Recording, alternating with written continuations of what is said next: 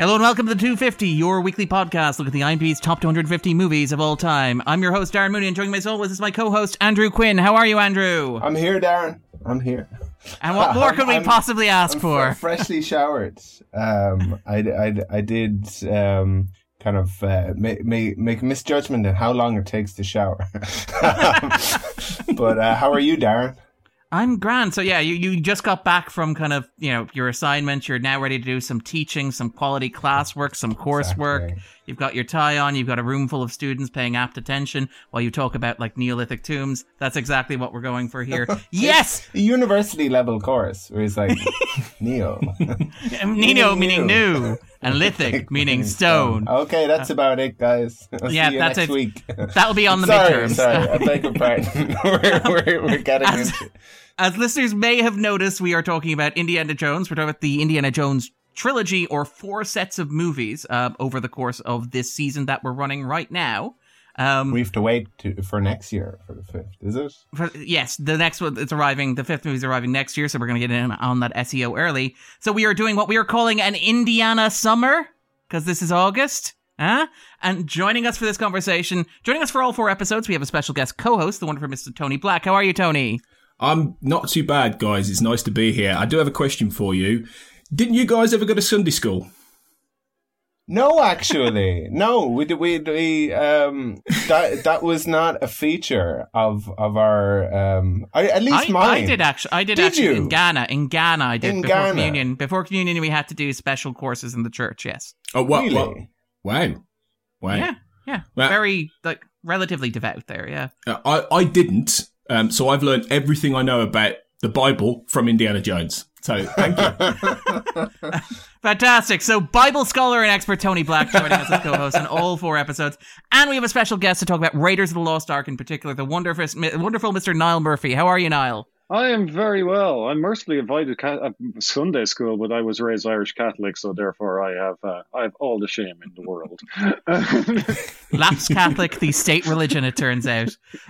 So before we jump into this, the idea of doing the 4 Indiana Jones movies kind of came from talking to Tony, because we're getting hopefully towards the end of the pandemic. We're going to be going back to doing stuff in person. We're not going to be recording podcasts indoors remotely, hopefully forever. So as that's coming up, we said we should reach out to several of our international guests and say, what would they like to talk about? What would they like to come on the show and have a conversation about?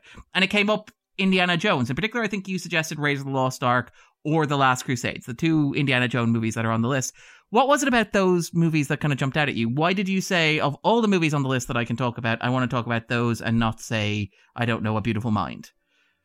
Because I am shamelessly an old school blockbuster junkie, and I love talking about these kind of things, particularly Indiana Jones, because I grew up watching these films. And Raiders is, I think, and I'm sure we'll get into this, but he's probably considered objectively the best by many people, the Indiana Jones film. My favourite is Last Crusade. And so when I saw the list, I was like, somebody's got to do these, and it might as well be me. Yeah, because I think famously, Tony is a man who podcasts a lot. You run your own podcast network, and you've, at several points, pitched ideas for shows that haven't necessarily materialized yet, let's say. They never will, Darren. They never will. This is what I do. I'm more an ideas man. That will never happen. Yeah.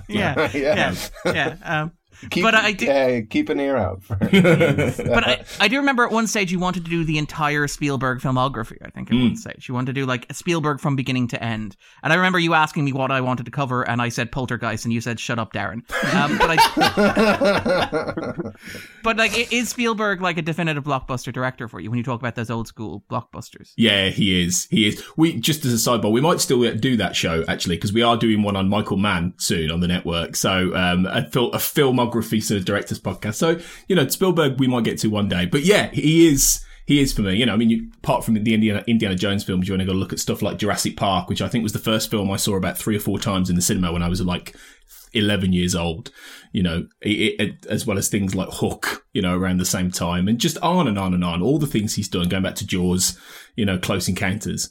And so, yeah, he is. There are obviously lots of other people who've done what would be considered the classic blockbuster, in obviously George Lucas with Star Wars and what those films became, but Spielberg's the Mac Daddy of this. And I don't think with maybe one or two exceptions, you can do any better, really. And our guest, Niall, when we had you on late last year talking about Citizen Kane, you suggested like Citizen Kane was possibly your second favourite movie of all time. And when we asked you what your favourite was, I think you said Raiders, or at least Raiders was in the conversation. Is that fair to say? No, Raiders is my favourite film by a country mile, and it will be forever.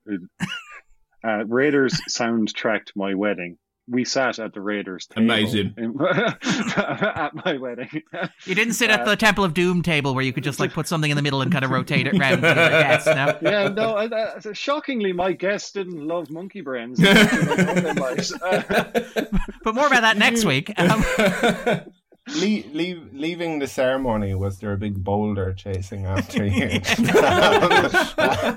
But it was accompanied to the Raiders March. The Raiders March played as we walked down the aisle. Wonderful. I love that. Yes. So it was, it's a huge part of my life. The poster hangs in my bathroom. Cool. Beside one from Harry Potter, because that's the love of my wife's life. So the two are together.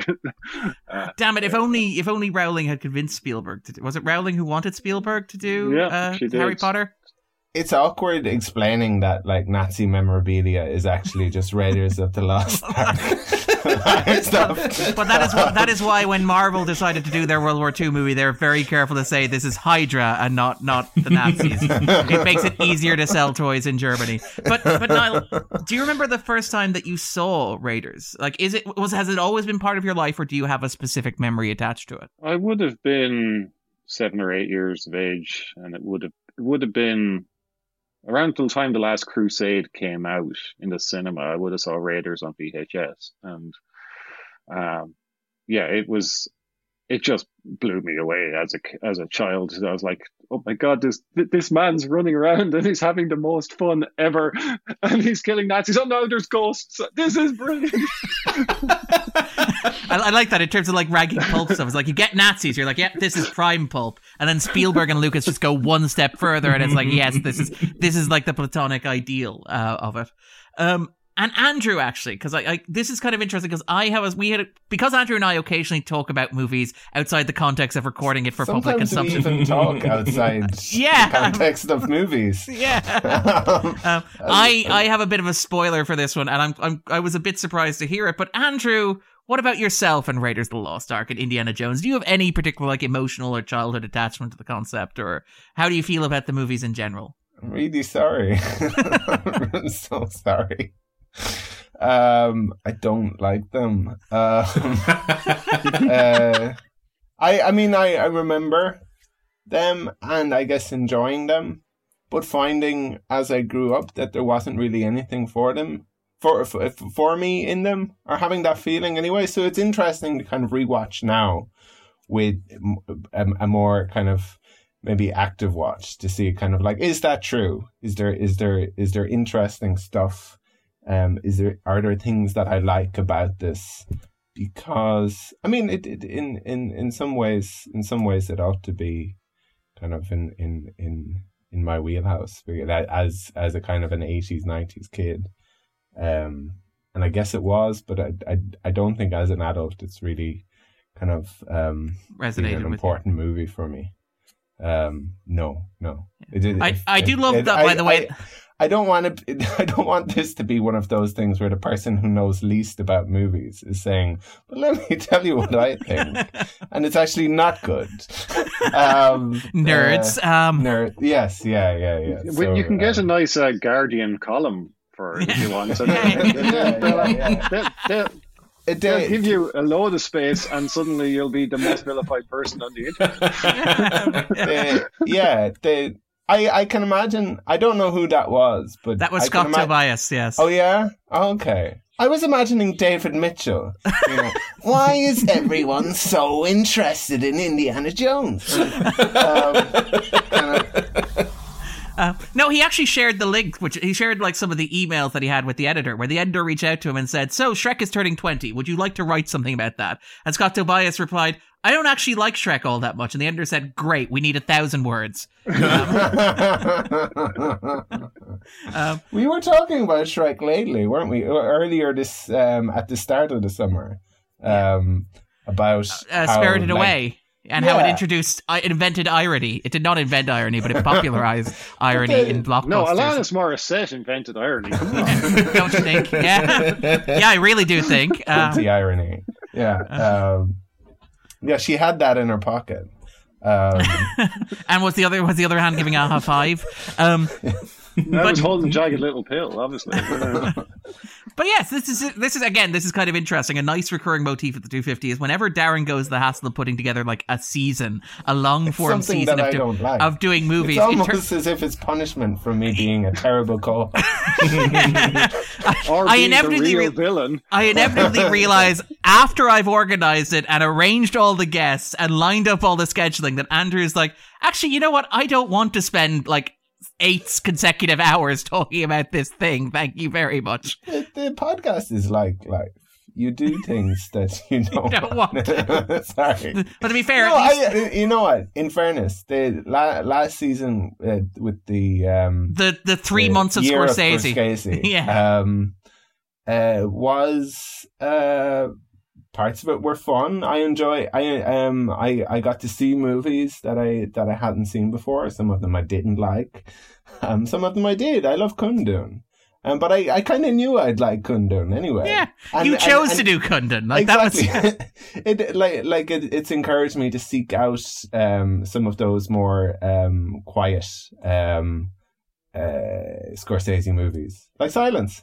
Yeah. How have you seen Silence? Okay, this is not a Scorsese season 2.0. All right. Not yet. Anyway. It was an age of innocence for poor Andrew.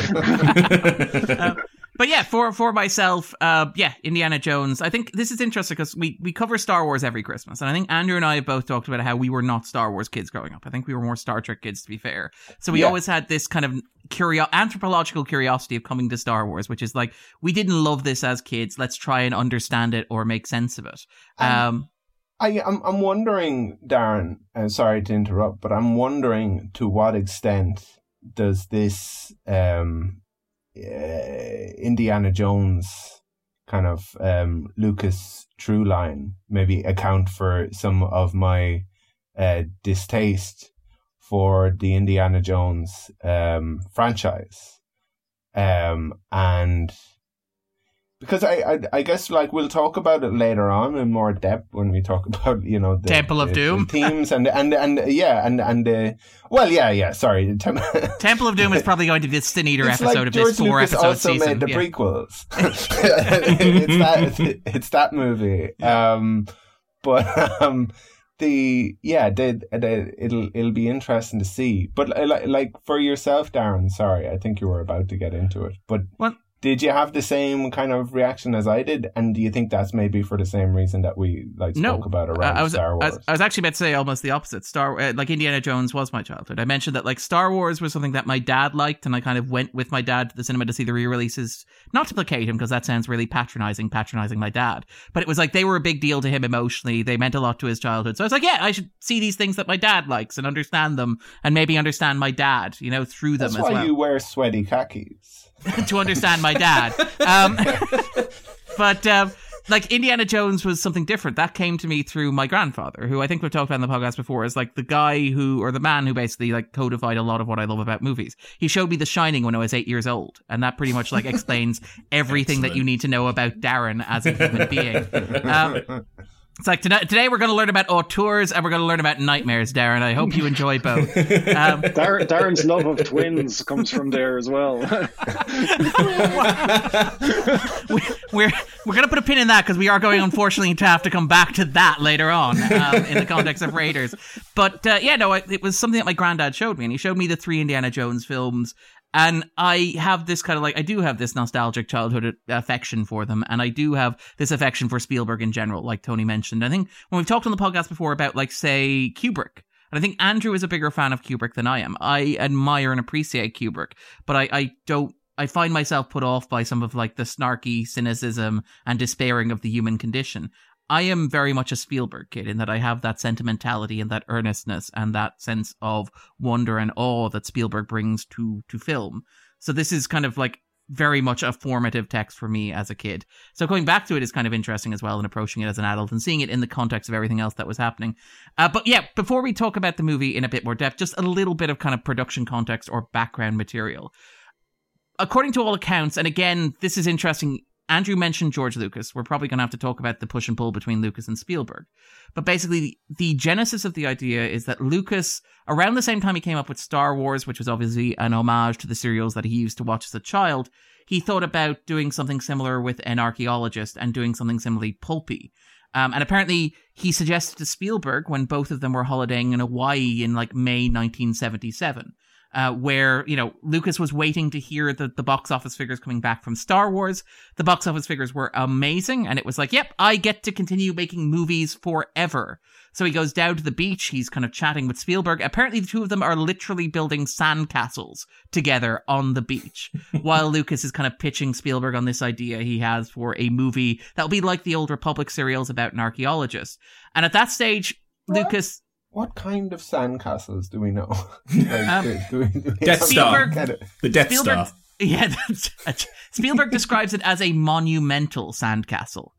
So Wow. apparently it was quite a pitch. Apparently it was a very long pitch. But the two of them were talking on the beach, and apparently at that stage, this is Spielberg's telling of it. Lucas had, I think, Philip Kaufman pegged as the guy who was going to direct, as a protege. And then a couple of years later, according to Spielberg, Lucas rings him up and says, actually, you know what? Would you like to do this? Would this be something that you would like to do, Stephen? Because you seemed interested in the idea. And Stephen says, yes, sure.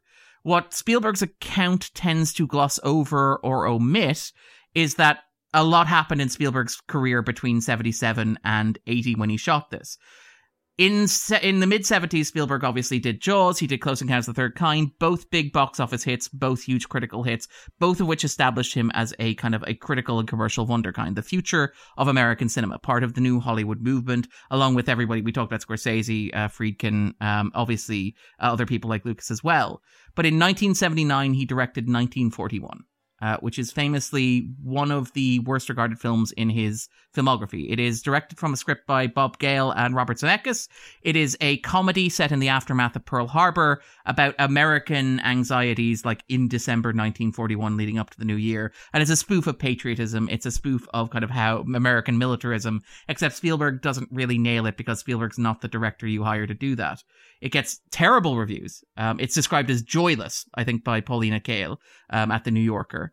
It doesn't do well commercially. It doesn't flop. It still turns a profit. And he's very, like, every time they ask Spielberg about it, he's very clear to say it did turn a profit, but it dented his career and it dented his trajectory and stuff like that. And around the same time, you look around Hollywood, you have stuff like, say, Friedkin doing Sorcerer, which we talked about last year with Tony. It bombing at the box office, I think the weekend after Star Wars came out. You have things like, say, Heaven's Gate happening. You know, we talked about, like, Scorsese. He did New York in 1977. It bombed and tanked his career. And so you have this idea that everything is coming tumbling down. All of the movie brats are going to have to figure out what they're doing and where they're at. And it's always seemed to me that, like, Raiders has been Spielberg saying, well, look, after 1941, I need to realign myself and to demonstrate that I can make a big populist film that comes in under budget, comes in ahead of schedule, and makes a shed load of money. It made 20 times its budget back. And it's interesting because when you talk about these movies as Spielberg movies, there's always a bit of push and pull with it, where Spielberg, I believe, only took 25% of Lucas's fee for Raiders of the Lost Ark. Only 25% off the back end compared to what Lucas took, for example. Spielberg has also, when it comes to, let's say, the more controversial entries in the franchise, such as Temple of Doom and Crystal Skull, has tended to describe himself sometimes as a director for hire on those. He said, oh, no, Lucas was the visionary. I kind of, I was behind it. I supported it entirely, but I wonder if I should have pushed back a bit harder against Lucas on some of that stuff. And I do kind of like, Raiders really feels like Spielberg saying, actually, the 80s have arrived. I can work in this new paradigm in Hollywood as it's happening in the early 80s, which is kind of interesting in terms of that.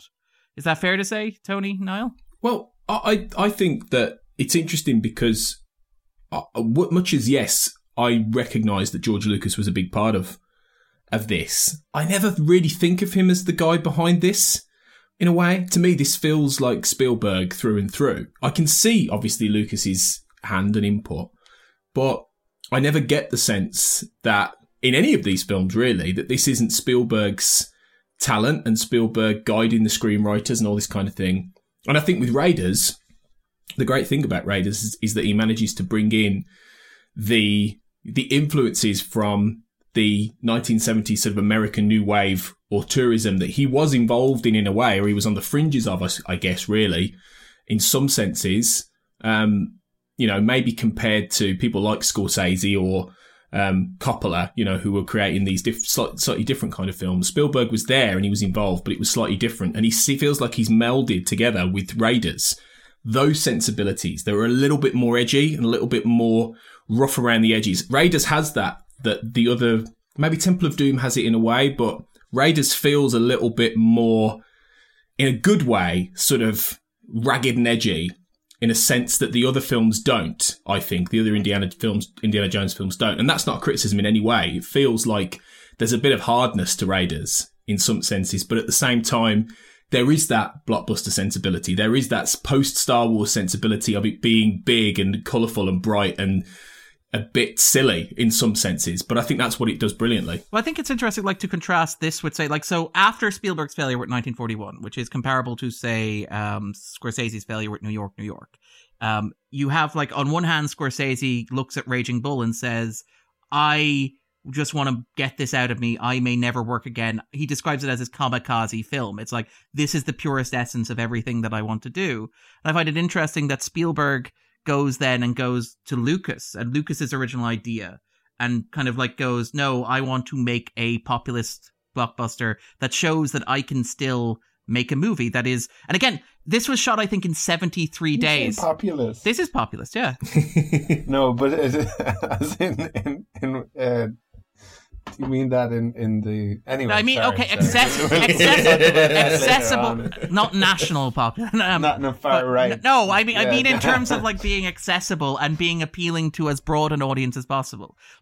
You look at Raging Bull. Raging Bull is not friendly. Raging Bull is not an audience-friendly movie, as I think we talked about last year. Whereas this is cinema in its broadest, most accessible form.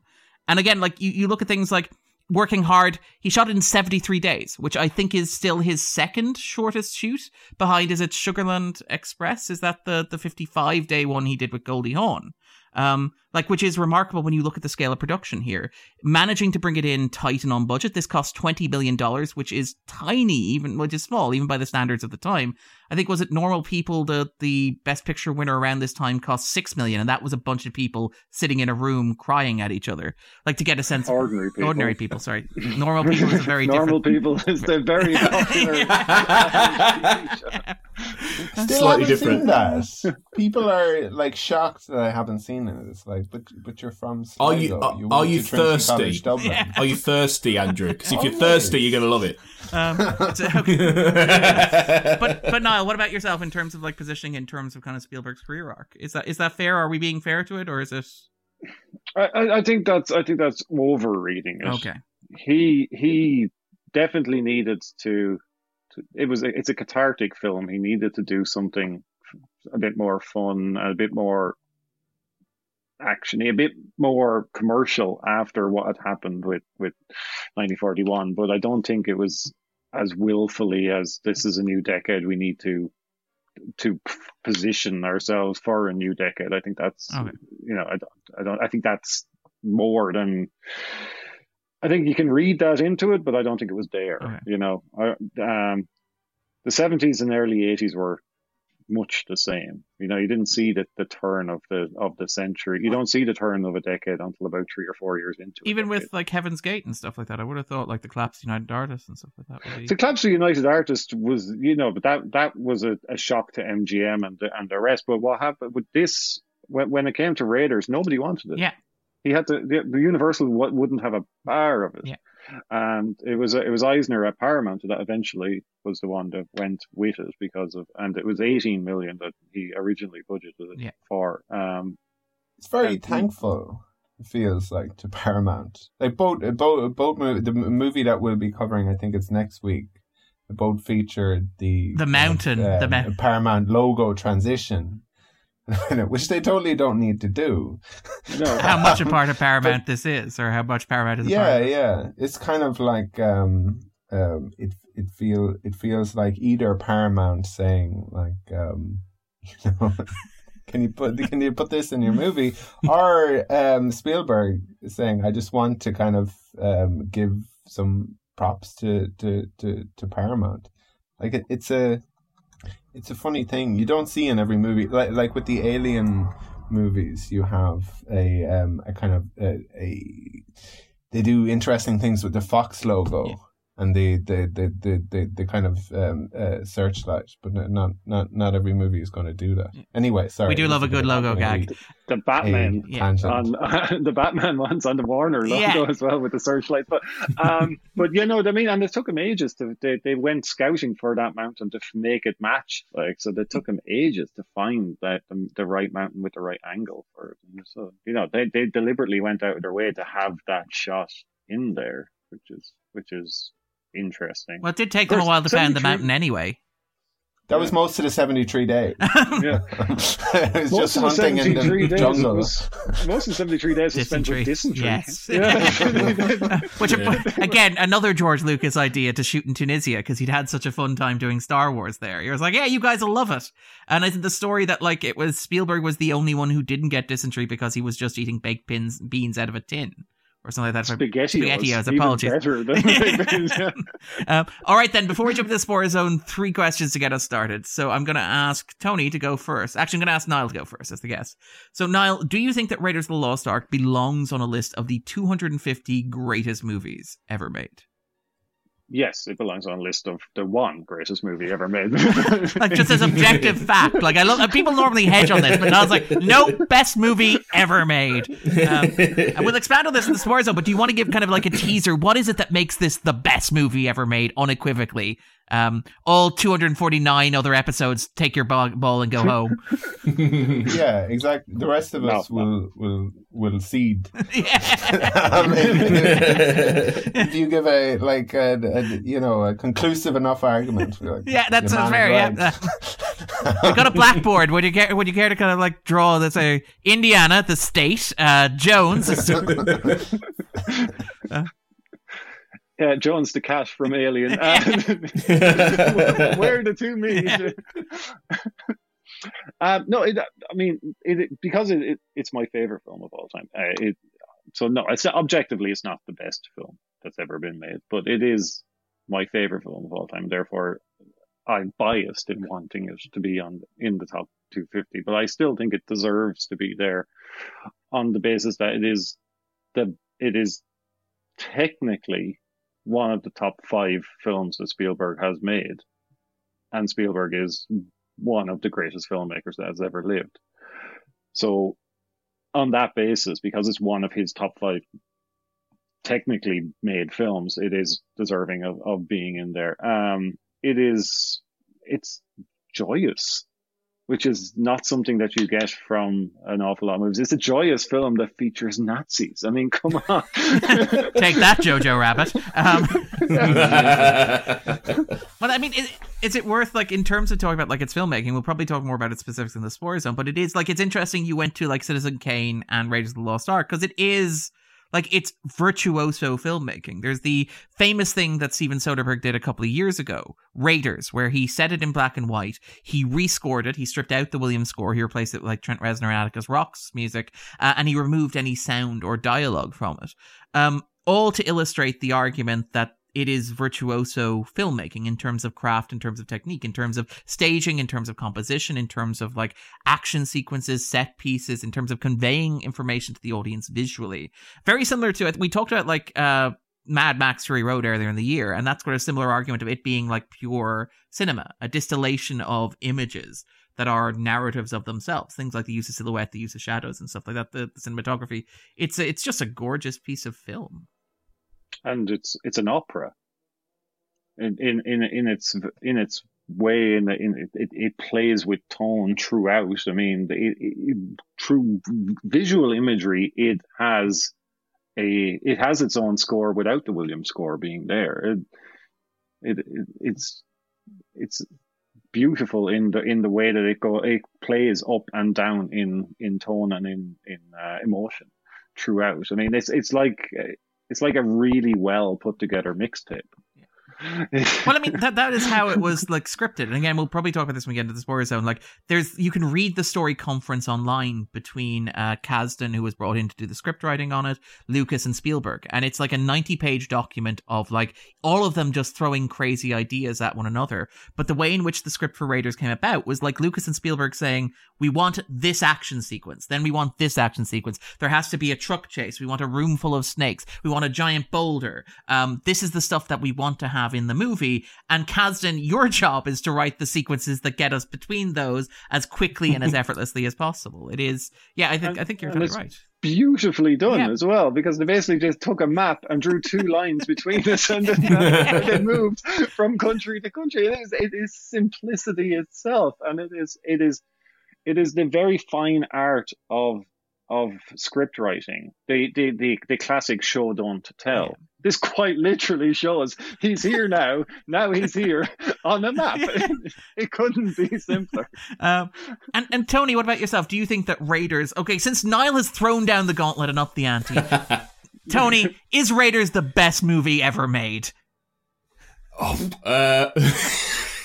Softball question. Sorry, Niall, no, but it's one of them, and it absolutely should be on the 250 list. Yeah, 100%, without a shadow of a doubt. It is probably it would be high up there if you had to pick the best blockbuster, the best pure cinematic, like Niall said, joyous kind of adventure escapist movie with brains, with skill, with craft, with technique that doesn't patronize the audience. It is beautiful. It is a beautiful film on so many levels for all the reasons you've just described. So my answer is definitely, and it would be fairly high up on my 250 list as well, actually.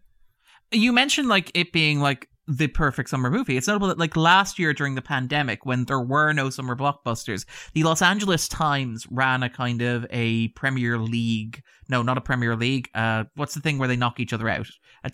Brackets. They ran brackets of the kind of like best summer movies ever made, and Raiders ended up taking the crown, and perhaps deservedly not so. Surprised.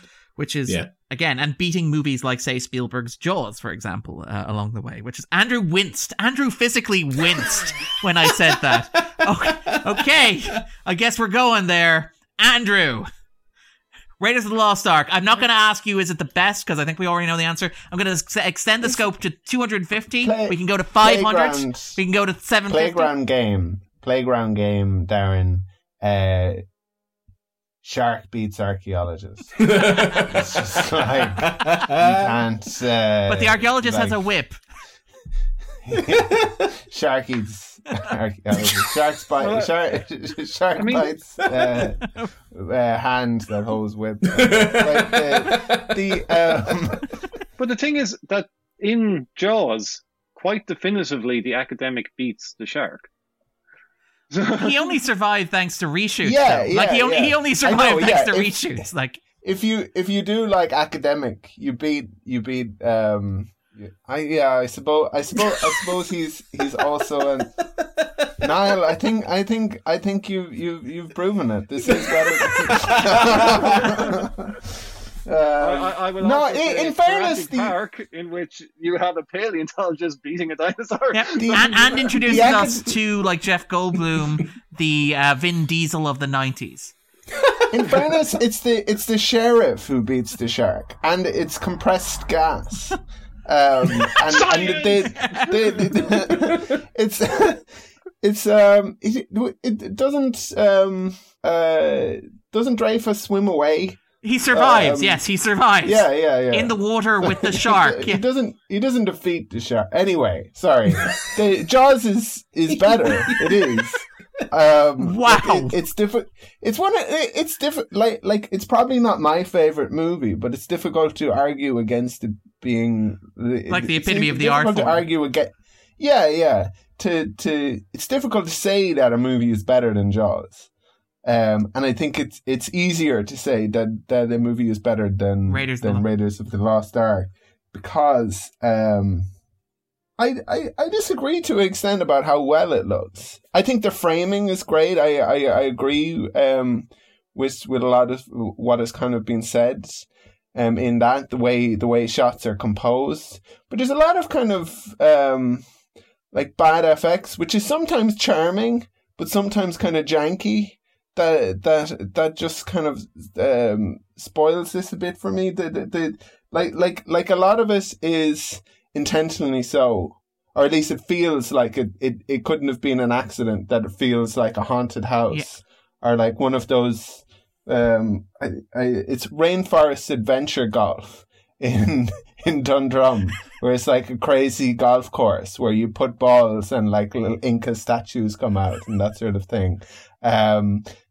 So like that feels kind of like it's intentional. Like you're meant to kind of get that this is a foam kind of a safe place for, but it's also like a really, it's a weird kind of it's a weird tone at times. Like I'm not 100% that I would put it on for like kids. Yes, so we're going to talk about that, and we're also going to talk about that next week as well. And if that's not what this is, then like I think it's a good 250 movie in the sense that like a lot of the voters on the IMDb 250 saw it when they were 12. English speaking white people in their 30s, and that this is kind of like a movie for them. I mean, I'm sure like, and there's a lot of people listening who won't be in that group, who will say, no, I love this movie as well. But it feels like it's kind of akin to some of the other movies that are popular in the list. And I don't think it's better than notable exceptions from the list, like RoboCop or Jaws. I'm going to say no. I don't think it. I'm sorry. No. I'm looking forward to The Last Crusade, by the way. I like that. So listeners can tune back in a fortnight. That's like my kundra. Yeah, that's Anders' pick of the four. Yeah. We'll get to why we're covering Temple of Doom. And it feels like more of a Spielberg movie. Yes, as it well. does. But anyway, we'll talk about that in a bit. The joke is that Raiders was the stunt movie, Temple was the special effects movie, and Last Crusade was the Spielberg movie. Is how the joke typically goes. But yeah, no. Yeah, and it's no kind of surprise either. Like this is, it feels like a Lucas movie because it's kind of I guess toyetic in some ways, but also kind of theme parkification, and yes. Like there's no kind of surprise that there's been a stunt show for Indiana Jones. Anyway, well, sorry. no, you're not wrong. Like there's a line. Like again, it's worth sharing the kind of Raiders story conference from 1978, which will be in our show notes. But you have like Lucas and Spielberg talking about the movie and what they want from the movie, and it's actually like Lucas says, "I want this to be a showcase for stunts." And again, this gets back to that kind of like Mad Max stuff where we talk about it as a showcase for the medium and the art form and the craft and the technique, because the stunts here are like jaw-dropping and impressive and amazing. But it's Spielberg actually says it's like we're designing a ride at Disneyland. That's an actual quote. It's like we're designing a ride at Disneyland. So I can understand where Andrew's kind of coming from with that, I think, perhaps. You must be this short, otherwise you're going to get like done in the propellers of a giant. Well, I mean, the penitent man is humble before God, Andrew. The penitent man kneels. No, it's interesting because it's anyway, sorry, not for me. It's not an uninteresting movie though, and it's not a bad movie either. Like, just saying that that I don't think it belongs on the top 250 of objectively the best movies of all time. I think it belongs on this list. Which sounds even worse. It sounds like a worse judgment. It's like, doesn't belong on the best list, but the best list that we have. It's like, yeah, sure. Frequently have guests come on and say, when we ask them, like, does this belong on the top 250? It's like, on this list. Yes, on this list. Yeah, sure. Okay. It's full of crap. Okay. The help is no longer there. The help is gone. Okay. I think there's a solid argument for it. It is not my favorite Spielberg movie. I do prefer Jaws, for example, to pick an example. It's not my favorite Indiana Jones movie either, actually. My own personal favorite either. But I do think it's the one that has had the most cultural impact. I think it's the one that is the best made. I think it's one of the best blockbusters ever made. I think as a propulsive, Andrew mentioned kind of the theme park ride, and I think that there is room for that. And I think that, like, if you're discussing American cinema and if you're discussing populist cinema, you have to acknowledge the fact that blockbusters exist. And I think that Raiders of the Lost Ark is as pure a blockbuster as exists. It's arguably even purer than Star Wars and Jaws, because it is very much a series of set pieces that are tied together beautifully, anchored in a fantastic central performance, shot absolutely beautifully, with a fantastic soundtrack. It is shot stunningly. The compositions are amazing. I think the choreography is great as well. And I do think that there's some interesting stuff happening underneath the hood, but it is a virtuoso piece of filmmaking, very much like Mad Max Fury Road, in that it is a story that would not work as a book. It is a story that would not work as a stage show, despite like Disneyland's best efforts to do so. It is pure cinema, I would argue. And yeah, I think in that case, you could make a pretty solid argument for it being there.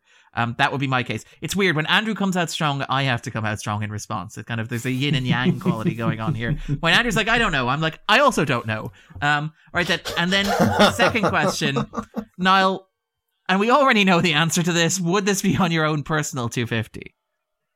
Yes. It is numero uno. Yeah, and the Library of Congress view it as being worthy. It is the only Indiana Jones movie that is in the National Film Registry in the US. So, and the only one to have like a Best Picture nomination and a Best Director nomination as well. Like this played really well. I know, Temple of Doom, what a surprise. But like it played really, really well at the Oscars. It won a whole bunch of technical awards. It won like Best Art Direction, Best Sound, Film Editing and Visual Effects. It got a Special Achievement Oscar for Sound Effects Editing. But it was nominated for like Picture Director. Was it Spielberg's first? It wasn't Spielberg's first directing nomination, was it? We asked. No. Yeah. There were people who were confused about this indie film director. I mean, the Oscars do always have an indie slot, right? It's like, so yeah, Little Miss Sunshine and Raiders of the Lost Ark. It's like one of those two. But Best Cinematography, which I think it deserved. Best Music, one of the most iconic scores ever made. But yeah, this was like a populist hit that was also immediately regarded as phenomenal by like the Academy and by the establishment and by like people with eyes. That's a very take that, Andrew. I have eyes and I have ears. If you prick me, do I not bleed? And Tony, what about yourself? Would it be on your own personal 250? Yeah, definitely. Yeah. It would not necessarily as high as Last Crusade, though, without getting too far ahead. I don't think it'd be up there as high as that. But yeah, absolutely. Yeah, I love all this kind of stuff. My 250 would like be jammed with way too many populist, ridiculous, silly blockbuster films at the expense of truly great pieces of art. So like, but then I think this is a great piece of art, to be fair. So I think it's a bit of both. Oh yeah, no. The Amblin 250. But that's it, like we've had like guests on in the past who are like, yeah, it's my 250. All Fincher movies are on there. I'm like, yeah, all Nolan movies are on my 250. All Fincher movies are in my 250. Like, all Nolan movies are probably in mine. Yeah. That Michael Douglas one, is it called like The Hunt? The Game, or something like that. Oh, the game is brilliant. Is it good? Yeah, yes, fantastic. Yeah, fantastic. It looks film. good. I'm going to check that out. Fincher. I like Fincher. And now, great. Exactly. Tune in next week. We talk about Temple of Doom, and Andrew reports, is it better or worse than The Game by David Fincher? And Andrew, got so many dating tips. That Niall Strauss adaptation certainly took a turn. Wasn't expecting the Sean Penn character to come on quite so strong. But Andrew, what about yourself? Would it be on your own personal 250? No, I know why. I like you say that like a surprise. Yes. I'm not against. This is why we have a guest co-host, by the way. This is why I brought in Tony as a co-pilot. This is. I'm sorry.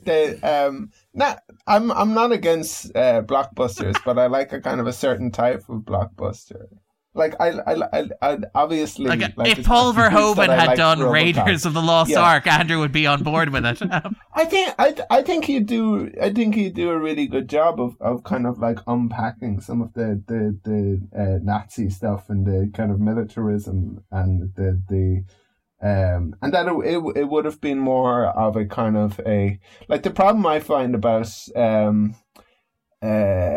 Lucas movies is it's very difficult to kind of, for me anyway, to believe in the bad guys because they're always so kind of I don't know. There's a kind of Lucas would probably defend it and say that like it's some sort of a Campbellian good versus evil thing, or I'm not really sure, but. My big problem with Raiders is that the Nazis felt a bit one-dimensional. But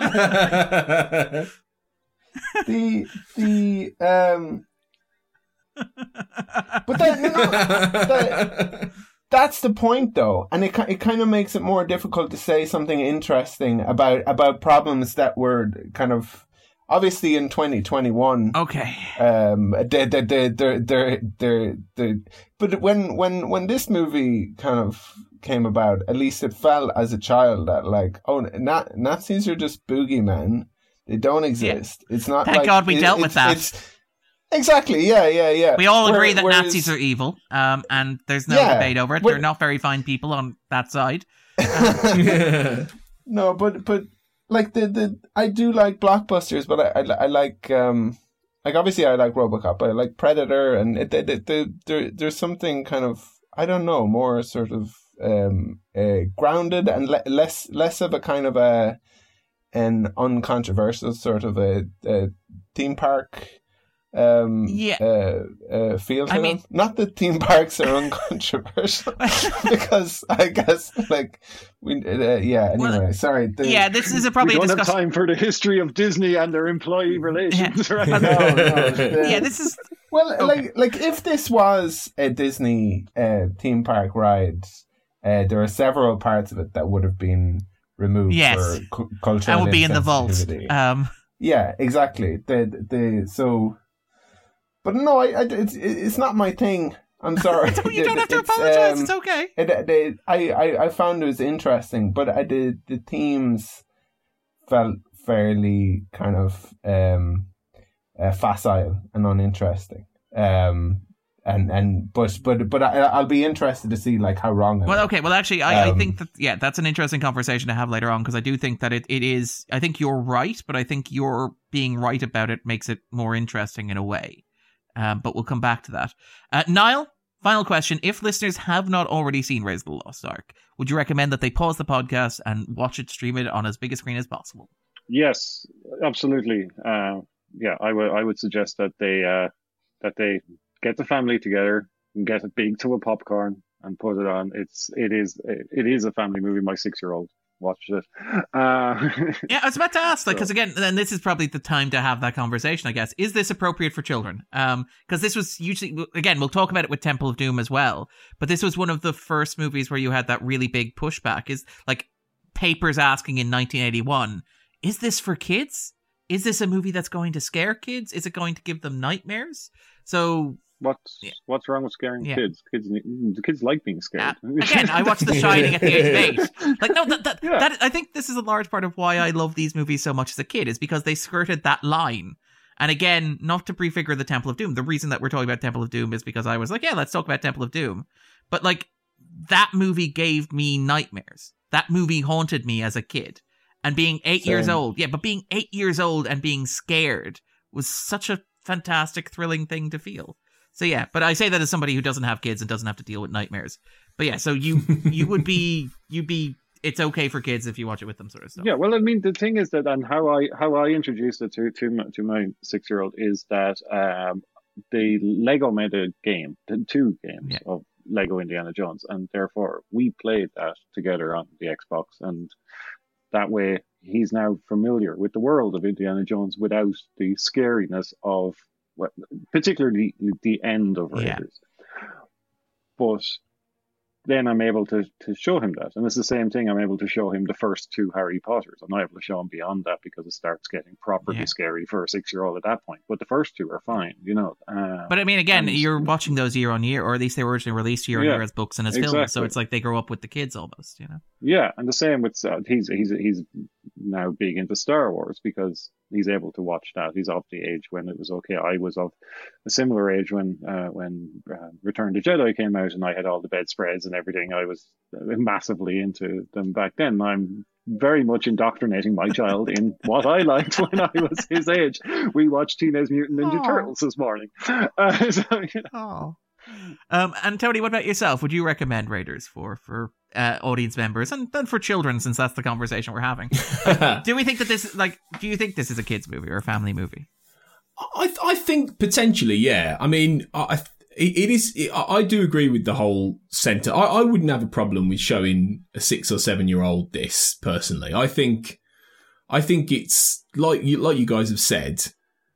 It's quite good to have those kind of experiences when you're young in a safe space where these kind of movies are, you know, very clearly fictional, that you can talk to your parents about them. You know, I'd rather a 6 or 7 year old child of mine, and I'm childless as of now, so, you know, but I'd rather they have this kind of scary experience than have an uncontrolled one on the darkness of the internet or out with friends, which is very easy to do these days. You know, I think it's all part of the formative process. So I would be fine with it. I'd be fine watching it. And then any of the edgier bits, or, you know, particularly the end with all the melting faces and that kind of thing, I'd probably joke about it and say, shut your eyes, son. Don't look at it, kid. Don't look at it. Don't look at whatever the screen. happens, I'd do that. Don't look at it. Yeah, whatever happens, don't look at the screen. But yeah, and definitely for everybody else, it's a real crowd pleaser, and it is a bit darker and a bit edgier than some of the other indie films. But I still think it's a punch the air kind of movie that's got a lot of romance and and adventure and fun to it. So absolutely, 100%, go and watch it. Who hasn't watched it? Surely, is there anyone listening to this who hasn't seen Raiders? Like, come on.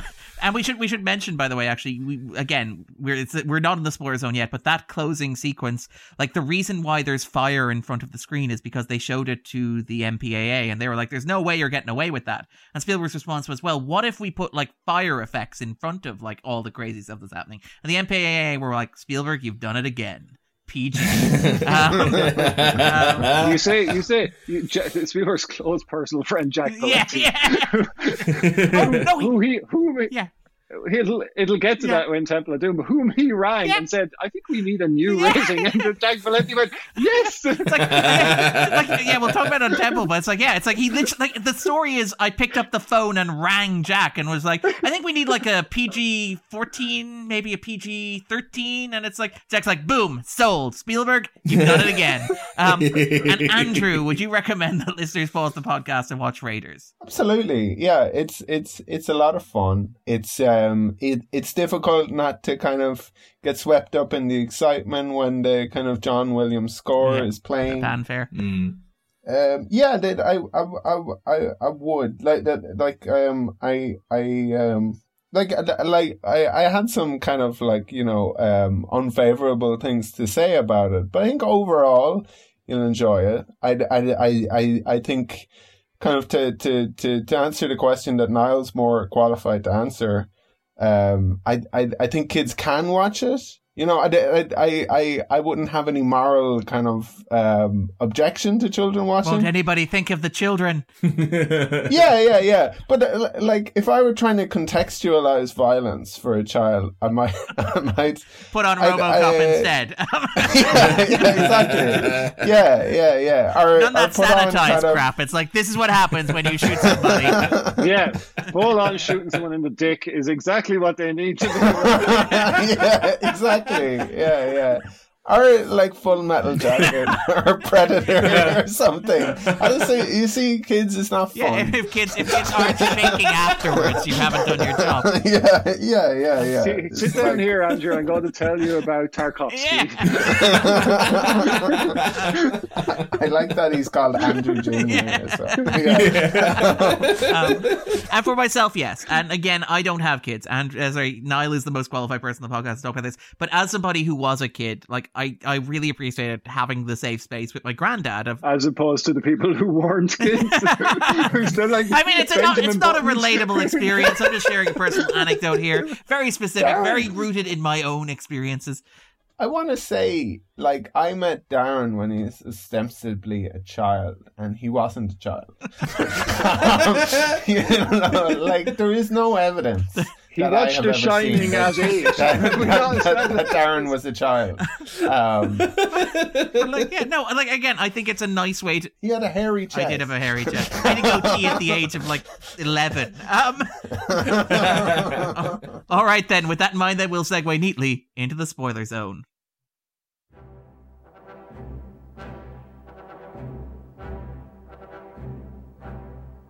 Spoiler zone. So, Niall, what is Raiders of the Lost Ark about for you? Escapism, pure and simple. It is an escapist movie. It allows you to live out your kind of fantasies of turning your ordinary day job into globe-trotting adventure. You know, that professor by day and international man of mystery by night, which of course is exactly what I'm like. You know. Yeah. Well, I mean, the big original thing I think was, didn't Lucas want him to have a third job where he operated a nightclub? Which then I think Lucas kind of wanted him to be an archaeologist, nightclub owner, and obviously teacher. Well, and I think at one stage, the salary that archaeologists are on, they'd kind of want to have a second or third job to keep themselves at least 2 nixers. The gig economy didn't exist to the same extent in the early 80s. Another Lucas pitch that I really love is him suggesting that he should know kung fu as well, and having to be talked out of that by Spielberg. Which anyway, sorry. It's almost as if George Lucas has terrible ideas on his own when there's nobody else around to rein him in. Terrible or brilliant. Yeah, we need more movies that celebrate George Lucas's unique creative perspective and give him free reign. I now wish that Indy had been James Bond meets Rick Blaine meets Neo, to be honest, because can you imagine? Well, the story is that I think Spielberg wanted to do a James Bond movie. That's how Lucas kind of sold him on it. Was this is your excuse to do a James Bond movie, which obviously comes back in a big way when we get to The Last Crusade. Sorry, Andrew, you look like you're... Well, yeah, when we speak about Raiders, we'll also talk about how good Spielberg is, or how good he's not at making a James Bond movie, I guess. I assume, no, he was, but I just want to tell a quick story, hopefully, and it kind of relates to how kind of things that kids are sharks and dinosaurs and Egyptology, and that's Spielberg kind of part of the story about Spielberg is about some sort of kind of if we're psychoanalyzing this idea of kind of arrested development at a point of marital breakup, and the kind of wanting to kind of recapture that wonder or recapture the childhood in cinema, and that's kind of I guess some of his strength. But it reminded me of a story. My brother, when he was growing up, there were 2 things he really loved. One was Ferraris. So he'd watch F1 and he'd have little kind of model Ferraris on pedestals and that. He didn't drive them around or anything. But the other thing was archaeology. So he would go to grown-up archaeological conferences and things, and he would be this 10 or 11-year-old. And he would be, watching Time Team the whole time and recording on VHS and all that sort of crack. But one time, there was a Saturday course, for nerds to study archaeology. Is that what it was called? For nerds. Saturday course for nerds. I like that it was Darren knows exactly what I'm talking exactly. about. But I like that it was like for beginners, advanced nerds. That's the ranking. The only people who would go to an archaeology on a Saturday course on a Saturday would be nerds. So, but he was the most engaged, like, with this topic, like, in a class of nerds. So he was following the tutor out to his car, like, still talking more about archaeology, like, when the class was finished. And then finally the tutor got to his car, and it was like this clapped out old, like, let's say it's kind of like an old kind of a Fiesta or something, but it's covered in rust, like, and there's all this crap in the back. And my brother is like, oh no, because his two kind of, he just realized that, like, either he's going to have a Ferrari or he's going to be an archaeologist. And like, the only way to do both is maybe to be a nightclub owner to make it owner or something. Yeah. That's like the moment in Last Crusade where he sees the real Holy Grail, isn't it? Yeah. You know, and it's like, that's the cup of a carpenter. This is like, that's the car of an archaeologist. Okay, let's kind of recenter this in terms of Spielberg, because again, like, one of the points that reviewers have made is that, like, there's a tendency to dismiss, ironically enough, given that it got the Best Picture nomination, that it's on this list in particular, and that it's regarded as one of the best summer movies ever made, it's typically regarded as one of the lighter Spielberg films. I think, like, Pauline Kael, who, like, described Was a Close Encounters of the Third Kind as a boy soprano singing with joy, talking about how when she watched Raiders, she couldn't feel that joy. And there's a tendency not to talk about it as a classic Spielberg film, or like one that is particularly tied to Spielberg's thematic interests or what make him a great filmmaker. And that's all, because I think this is a quintessential Spielberg film. And in fact, I actually think, like, as much as he may distance himself from the movies in the series that don't necessarily work by saying, oh yeah, that was George's idea. I was really just kind of in the room when it happened and I should have stopped it. But like, that's their friendship, isn't it? It's like, oh, George. but I mean, I think that there is an argument to be made that this is, like, a fundamentally kind of, like, Spielberg film through and through, in that, like, it is the ultimate absent dad movie. It is the story about a man who believes in a strictly rational world, who doesn't believe in the hocus pocus or the magic of the Ark of the Covenant. He thinks it's just an object that belongs in a museum, to quote from a later movie in the series. But over the course of the film, he comes to understand that no, actually, God, the ultimate absent dad, exists. And God is part of this universe, and God kind of, like, operates in this world in this way. And, like, is there something in that, in the sense of, like, the journey that Indiana Jones takes over the course of this movie in particular, but which arguably also plays out over Temple of Doom, and then more literally in, like, The Last Crusade, where you have his actual father? Is it a Spielberg movie in that sense, or is that reaching? Reaching. Okay. No. Okay. Sorry. No, it is. Yeah, I think it is, and it extends into Crystal Skull as well, I guess, doesn't it? Really, with him realizing he is a father and finding out he's a father. Yeah, it's interesting to look at it in that sense. Yeah, because it is very easy to think of Raiders, and I think, to be fair, most people would think of Raiders as being this stunt-filled, exciting popcorn sort of movie, and wouldn't necessarily look deeper and see some of the thematic stuff going on, because I think the way it's produced and the skill that it's made with almost, I wouldn't say it necessarily clouds that as such, but it makes you feel like you're just on the ride. You know, you're on an adventure, you're on a roller coaster, and yet there are other things going on. So yeah, it is in a way, I suppose, deceptive. But yeah, I can definitely see that now you've said it.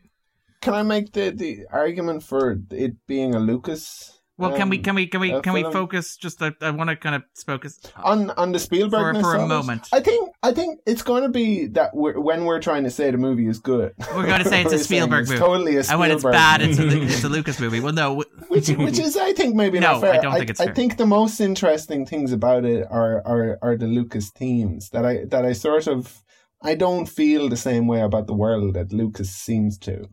So and anyway, okay, sorry, well, okay, but back to just Spielberg. very quickly, just on that kind of, because I think like that's the most interesting if you're talking narratively and thematically. It's that arc of going from somebody who believes the world is rational and that objects are like real and they're just artifacts, and then understanding that actually they exist in a broader context and have power. Because again, you have this thing that runs throughout the movie of the power of symbols. Like, so you have, for example, when he's fighting the Nazi with the propeller, the splattering of blood across the swastika, which is just a striking visual image. You have the moment where he's like crawling on the truck and he grabs the Mercedes logo and it immediately kind of crumbles and collapses because of course it's tied to Nazism. You have this like thing that runs through where you have the Nazis at the climax of the movie doing a Jewish ritual, and you have them actually saying, I'm not really comfortable with doing this Jewish ritual, but they will do the Jewish ritual as long as it grants them power, as long as it grants them control or it can serve as a weapon. You have this idea that, like, the Nazis don't believe in anything fundamentally.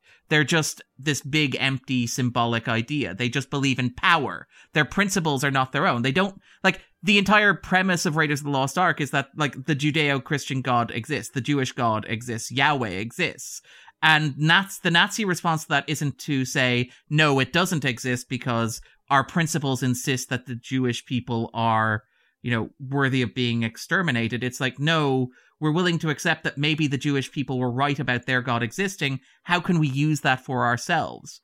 And they're so devoid of any principle or guiding character. And like, that's what makes Balak so interesting. And again, the reading of, if we want to talk about Spielberg very, very briefly, the difference between this and, say, 1941, where 1941 is meant to be this, like, cynical deconstruction of The Greatest Generation from, like, Bob Zemeckis, who would go on and do, like, Back to the Future, which would deconstruct kind of, like, you know, the 50s ideal, and arguably Forrest Gump, which if you read it, some of the ways that you can read Forrest Gump are, it's this ironic... I agree with your... my thesis on Forrest Gump. On Forrest Gump. The book to come soon. Yeah, but the tension within kind of, like, 1941, the movie Spielberg did before this, is that Spielberg doesn't believe that. Spielberg doesn't have that level of ironic detachment from the Second World War. Like, he's talked about how important the Second World War was to him. And you have, like, later on, you have, like, Schindler's List and the Shoah Project, which are all about, like, memorializing the Holocaust. You have things like, say, Bandit Brothers or, you know, Saving Private Ryan, which are about celebrating, like, American heroism in the war and things like that.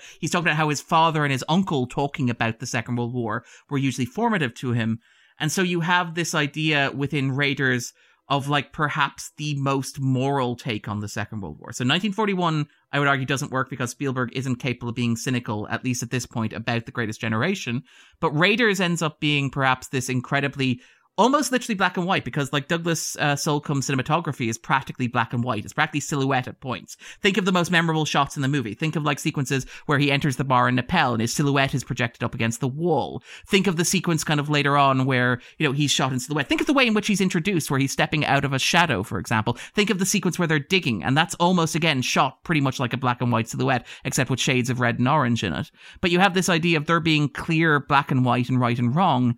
And Raiders is interesting, I think, because you get this idea that, like, God literally favors our enterprise. The end of Raiders of the Lost Ark has the unveiling of the Ark of the Covenant, which is a weapon of mass destruction. It's described in terms, an army that carries the Ark before it would be invincible. It is arguably comparable to the atomic bomb, particularly in terms of how it's framed. It melts faces, it boils eyes, fire burns everywhere. There's this huge column of smoke up to the clouds in the sky. It fries all electrical circuitry before it's used as well. But in real history, the atomic bomb is arguably this big, morally complex issue about the Americans using it on civilian populations and killing indiscriminately. But in Raiders, you have the Ark rendered as... Sorry, we've spoken about this before on the podcast. A nuclear bomb isn't morally ambiguous. Okay. I know the use of it is, though. No, no, it's not ambiguous. It is one of the greatest evils ever committed. Like, it just simply. Yeah. And it was intended for use against Nazi Germany. Yeah. And that's maybe a kind of a justification for the labors of the likes of Oppenheimer and his team, but it quickly became evident that the likes of Heisenberg, who were working on the German bomb, weren't going to accomplish it, and maybe even didn't want to. And so it was used anyway. Sorry. Okay, but let's before say this gets boring. But this has been said before on the podcast, and I got really kind of like annoyed about it. I'm getting annoyed again. No, it's the a nuclear, fair point. And atomic bomb use against civilians especially for no strategic or ideological reason other than to scare the Soviet Union is entirely kind of that's not ambiguous. Okay, it's an absolutely fair point. I am more framing it in the context of like American discussions of the legacy of the Second World War, where like the dropping of the bomb is something that like you have this big thing in the mid-90s with the Smithsonian wanting to do an exhibit that says, by the way, we kill lots of civilians, and the US military and the US government saying, no, you don't. And there being this big back and forth over it. But my point is more that you have the Ark here presented as a weapon of mass destruction where its effects are comparable in several direct ways to the bomb. But in this telling, it is presented... It's an American celebration of the bomb and of putting it in the hands of America. I would not necessarily agree with that. Away from the Nazis. I would argue it's more of a whitewashing of the bomb. In that sense, in that it presents an idealized version of the bomb that acts based on morality. So you open the Ark and it just kills Nazis. It doesn't kill the other people. You have probably the same view that Spielberg has. I don't think so. I don't think that's fair. I don't think that's fair. But if that's what the bomb, if that's what the Ark represents in this movie, then it's the general American understanding of the bomb as this necessary evil. But it's a version that then, when it ends up in the US, it's never used by the US, is the thing. It's a weapon of mass destruction that is never employed by the US. Not in 36. Okay. But it ends up being like locked away and forgotten, basically, is the thing. Do we think it's still in there in Crystal Skull when we go to the same warehouse? I just assume it is. I just assume they've left it there for 25 years. The Ark team plays. Yeah, and don't they show a bit of it when the thing cracks as well, when the box cracks, right? Oh yeah, of course it is there. Yeah. So no, it's a version of the bomb that was never used by the Americans. It's this almost romantic kind of fantasy version of. I want to say kind of how interesting it is in terms of the this kind of early 20th century and late 19th century obsession with like the occult and esotericism and the way that interacted with kind of scientists and politicians and theorizing. I think that's the interesting thing about it, like that it's not outlandish. Kind of that you would have Nazis trying to find religious relics, because I think kind of the particular there was kind of a physical and materialistic racism of the Nazis, but at the same time you had a belief in a kind of a spiritual racism. And of a like a mythical Aryan, and of certain kind of Italian fascists talking about kind of the Brahmin class of India, and of fascism being a kind of a step backwards in history to a silver age of the warrior. Well, it ties back to ancient Rome and stuff like that, doesn't it? That's where the name comes from, the bundle of rods. But I think, like, just before we kind of move on to that, I do think there is something in that, like, but also the idea of the Jewishness of the movie, because Spielberg has talked about how, like, when he was a child growing up, he was surrounded by WASPs, by white Anglo-Saxon Protestants, and how he didn't necessarily connect with his Jewish heritage. He actually credits his wife, Kate Capshaw, who we would meet on Temple of Doom. She converted to Judaism before they married, and he says that brought him back to Judaism. And then obviously that becomes a kind of a huge part later on when he's doing stuff like Schindler's List, for example. But it is interesting that, like, you have... Munich, a big one. What? Munich as well. Yeah. But you have this idea in Raiders that like God exists, God favors our enterprise, and the idea of, and it happens throughout as well. Like you have when Salah's talking about like the Nazis digging, he's like, it's like the pharaohs have returned.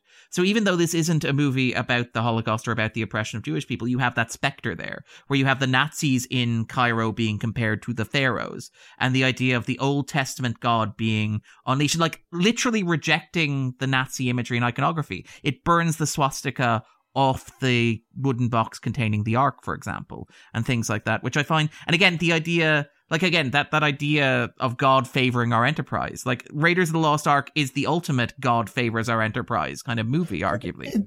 It's interesting though, because it's a kind of it's a more metaphysical kind of traditionalism that Lucas embodies than the fascists or even Indy, who are proponents of a kind of a materialistic universe. Like it seems like a lot of Indy's interest in this, aside from his passion, and like this is the point that Belloc makes with him, is like, that, would you like, blow up the Ark sort of thing? We're we passing are, through history, and this is history. Yeah. And that's what we're about. But a lot of the ostensible interest from him is kind of like in the settlement, kind of like what kind of money is going to be made out of this. So there's not a great distinction philosophically between, like, obviously Indy is not a fascist or a Nazi, but the same sort of materialistic kind of view of the world. And it's weird though, because there is this more kind of traditionalist idea from Lucas, where like Star Wars is a kind of a world of magic that occurred in the past. Yeah, and of a kind of a I don't know. Anyway, sorry. But it's that really kind of weird stuff that is feels like a Lucas film. Just on the religion stuff, I find it like this is interesting in terms of contrasting like Belloc and Indy, in that like and Belloc is consistently shown to be more educated and more immersed than Indy is. So he can speak the language of the tribe at the start, for example, and Indy can't. Indy's just kind of blundered into it accidentally. And then at the climax, when they're doing the ritual, like Belloc is dressed in everything from like Exodus chapter 28. It's like a pectoral, an ephod, a robe, an embroidered tunic, a turban, and a belt. He's literally dressed according to Exodus to perform this ritual in detail, which you get a sense that Indy could never do. Indy would never be that interested in the mechanics of it. But you have this kind of interesting contrast between the two, where Belloc uses his knowledge cynically. He uses his understanding of these cultures cynically to exploit them and to take advantage of them. So to trick the indigenous population into helping him steal an artifact from them, for example, or in using the rituals of the Hebrew people to empower the Nazis, which they will presumably use for purposes that we can all figure out. And you have that contrast. He's playing the Nazis, don't you? Like, you think that Belloc plans to use it for himself? Yeah, I don't. I think it's kind of like that. He's using the resources that the Nazis have to get his hands on the. I don't think he's any. You don't think he's going to hand it over? It comes across in the movie that he has no particular allegiance. Yeah, that's exactly it. Fascist. He's a sellsword. Yeah, that's exactly. He's Vichy France. Like this again. If we're reframing this in the context of the Second World War, he's Vichy France. He's got no principles, or the conception of Vichy France that existed in American pop culture. I need to be very clear on that. Not actual Vichy France. This is not a history podcast. This is a pop culture podcast. But the idea. Yeah, I should be clear as well. But anything I've said so far is just my opinion. But the idea that, and these aren't my opinions. I'm more kind of framing in a cultural context. But things like the idea of like Belloc, like having no principle beyond getting a hold of this thing. And again, I don't know if he plans to use. I don't think he has any plans to use it. I think he just wants to hold it and control it, and giving it to Hitler is part of that. I don't know if he plans to like use it to conquer the world, because that seems like it's more ambitious than Belloc is, if that makes sense. Belloc just wants to be the guy holding it or controlling it. I don't think he wants to use it. I don't think he has any grand plan for it, which I kind of love. In an era where like villains are like, I want to destroy half the universe, Belloc's just like, I want to hold this. I want this telephone to God. No, it's for personal profit. The only thing that Belloc cares about is self. He is doing it to enrich himself. The Nazis have lots of resource, lots of gold, and he's going to get wealthy off it. That's the only thing that he cares about. I don't think he's going to like use it as a weapon of mass destruction. I think he just wants to like hold it briefly and get paid. I don't think he cares about holding it. I think he just cares about getting paid. Really, I think there's an element of like I think he wants to speak to God. Yeah, I think there's an element of like I want to be the guy holding the phone. Because I think that like a lot of kind not of, because I want to talk to God, but because the phone looks valuable. You know, that sort of stuff. But like this whole kind of idea of post-enlightenment Christianity is trying to kind of understand God. Like not in a kind of a God is this thing that we can't access, but trying to kind of reconcile the kind of rational world with this faith in God, and doing so through these like bonkers theories and get but his eventual kind of aim, I think, is to get a direct line. I don't think he wants to. I don't think that he wants to understand God. I think he just like wants to like follow the rituals, follow the like again. It's very much following the instructions. I think that's the difference between him and Indy, is that Indy doesn't have that level of knowledge. He doesn't have that level of kind of cultural specificity. He isn't particularly interested in learning to speak the indigenous language of the population from whom he is stealing an artifact. But he also intrinsically has a curiosity that Belloc doesn't have, or an understanding that Belloc doesn't have, where he's like, you know what, maybe we shouldn't be looking directly at the Ark. Maybe we shouldn't be doing this exactly with the Ark. And I find that kind of interesting between the two, where like Belloc goes to church every Sunday. Belloc reads the Bible. Belloc follows the instructions of the Bible to the letter, but he doesn't necessarily understand the power of the force with which he's working. Whereas I think Indy doesn't. Indy understands, but doesn't have that like in-depth level. He understands. I think he has no interest. Okay. Ooh, I don't think Indy is on the road to a religious experience. Like, and I think Belloc on some level is. I think it is more the mystic, because it's the absorption that he has in all of this kind of arcana. That anyway, sorry, this maybe not an interesting conversation about the movie. I beg your pardon. Sorry. Belloc seems more of an egotist, obviously. You know, more than anything else, he seems like he wants the glory in many ways, as well as the payment. But he wants the glory of it, and he wants to. You know, he has that ego as the, if you like, the flip side of Indy, you know, the merciless side of Indy, the mercenary side of Indy. Whereas Indy, I think, respects the power, you know. I think you see that in a lot of the films, that he may not always understand it with the level of technicality, like you say, Belloc does, for instance, but he respects that there are forces greater than we, and that maybe we shouldn't mess with some of them, and we need to be careful. So I think I think he respects history and he respects myth, maybe more than he buys into some of the stuff, you know? So then that's one of the reasons he often survives, you know? Because The Last Crusade does a very similar ending in a way, doesn't it? And it's, you know, it is all about Indy making the right choice in terms of this and awesome rejecting power. the Arcania. That's it, rejecting the Arcania. Because like, I don't want the jewel-studded cup. It's not the jewel-studded cup. Exactly. It's the one that's small and wooden and plain. It's the archaeologist car, to bring us back to the kind of joke. Yeah. Yeah. It's that respect, yeah. Sorry, no. It's the degree to which Belloc is Heinrich Schliemann, and in pure archaeologist terms, he is a destructive force for self-aggrandization. You know, for self-aggrandizement. He searches for personal glory. Schliemann was the same. He searched for Troy and found it because he wanted to be the one that found Troy. He had destroyed half of it in the process, but it was still about what made him famous. Howard Carter was similar with in Egypt, going around, you know, opening the tombs of the pharaohs and having no respect for what was there. Indy has some respect for what was there. Indy brings back things to be put in a museum. He is, that's what he's attempting to do. He's not doing it for personal fame or glory. He's doing it because he believes that these things need to be unearthed and seen for money. Yeah, that's his arc in Temple of Doom. No.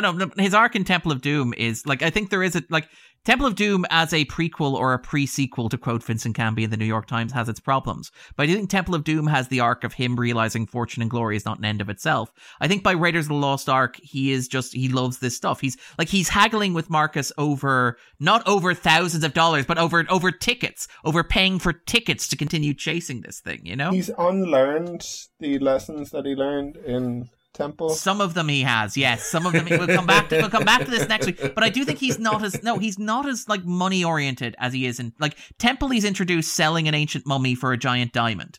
I don't think in Raiders he's interested in selling the Ark of the Covenant for a giant diamond. He's interested in bringing it to the museum. Like he's upset at the end. He wants to protect it. He's upset at the end because the government takes it and they don't give it to the museum. Not that they don't give it to him. Not that he doesn't get a grant for it. He's upset that it doesn't end up being in a public forum or in the place where it could be like studied. Somewhere where it can be celebrated as a part of history. Yeah, no, then that's his whole arc. That is the best thing about Indy. Because I mean, he is stealing treasures. He is a colonialist, but he is doing it in a way to be like the British Museum. He is putting it there for people to see, and his pursuit of anything that's monetarily related is to continue his quest, is to keep doing it, to be able to. This has to be worth at least a ticket, I guess not to get beaten by Nazis.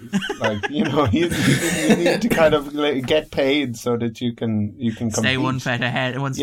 That is part of it. In that he is in the end, he's having to try and prevent these awful, terrible, genuinely evil people from doing terrible things with these things, or in this case, locking it away. But Bellott's right. He won't blow up. He won't make the pragmatic choice to blow up the Ark.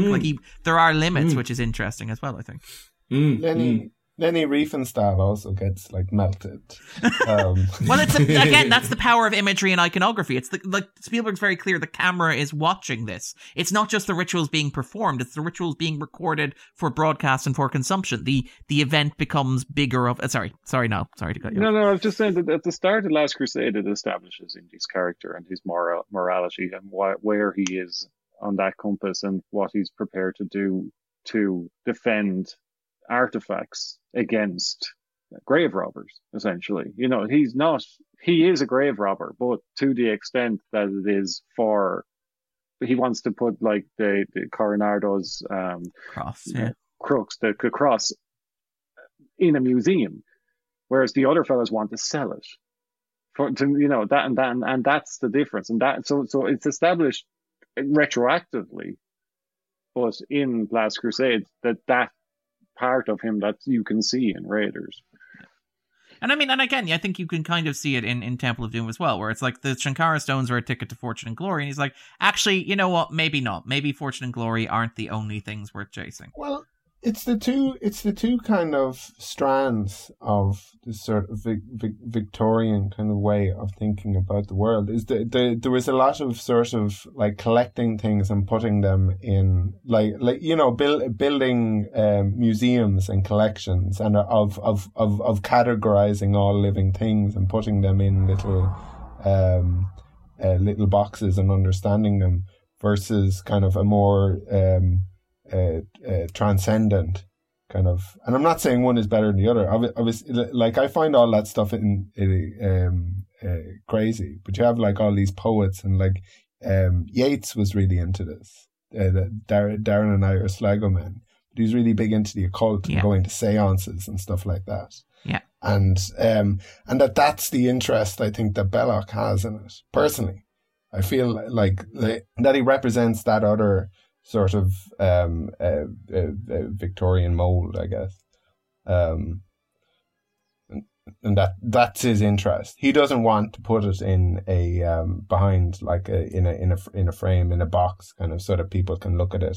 He wants to slip the surly bonds of earth and touch the face of God, and then just get smashed. Yeah, no, I'll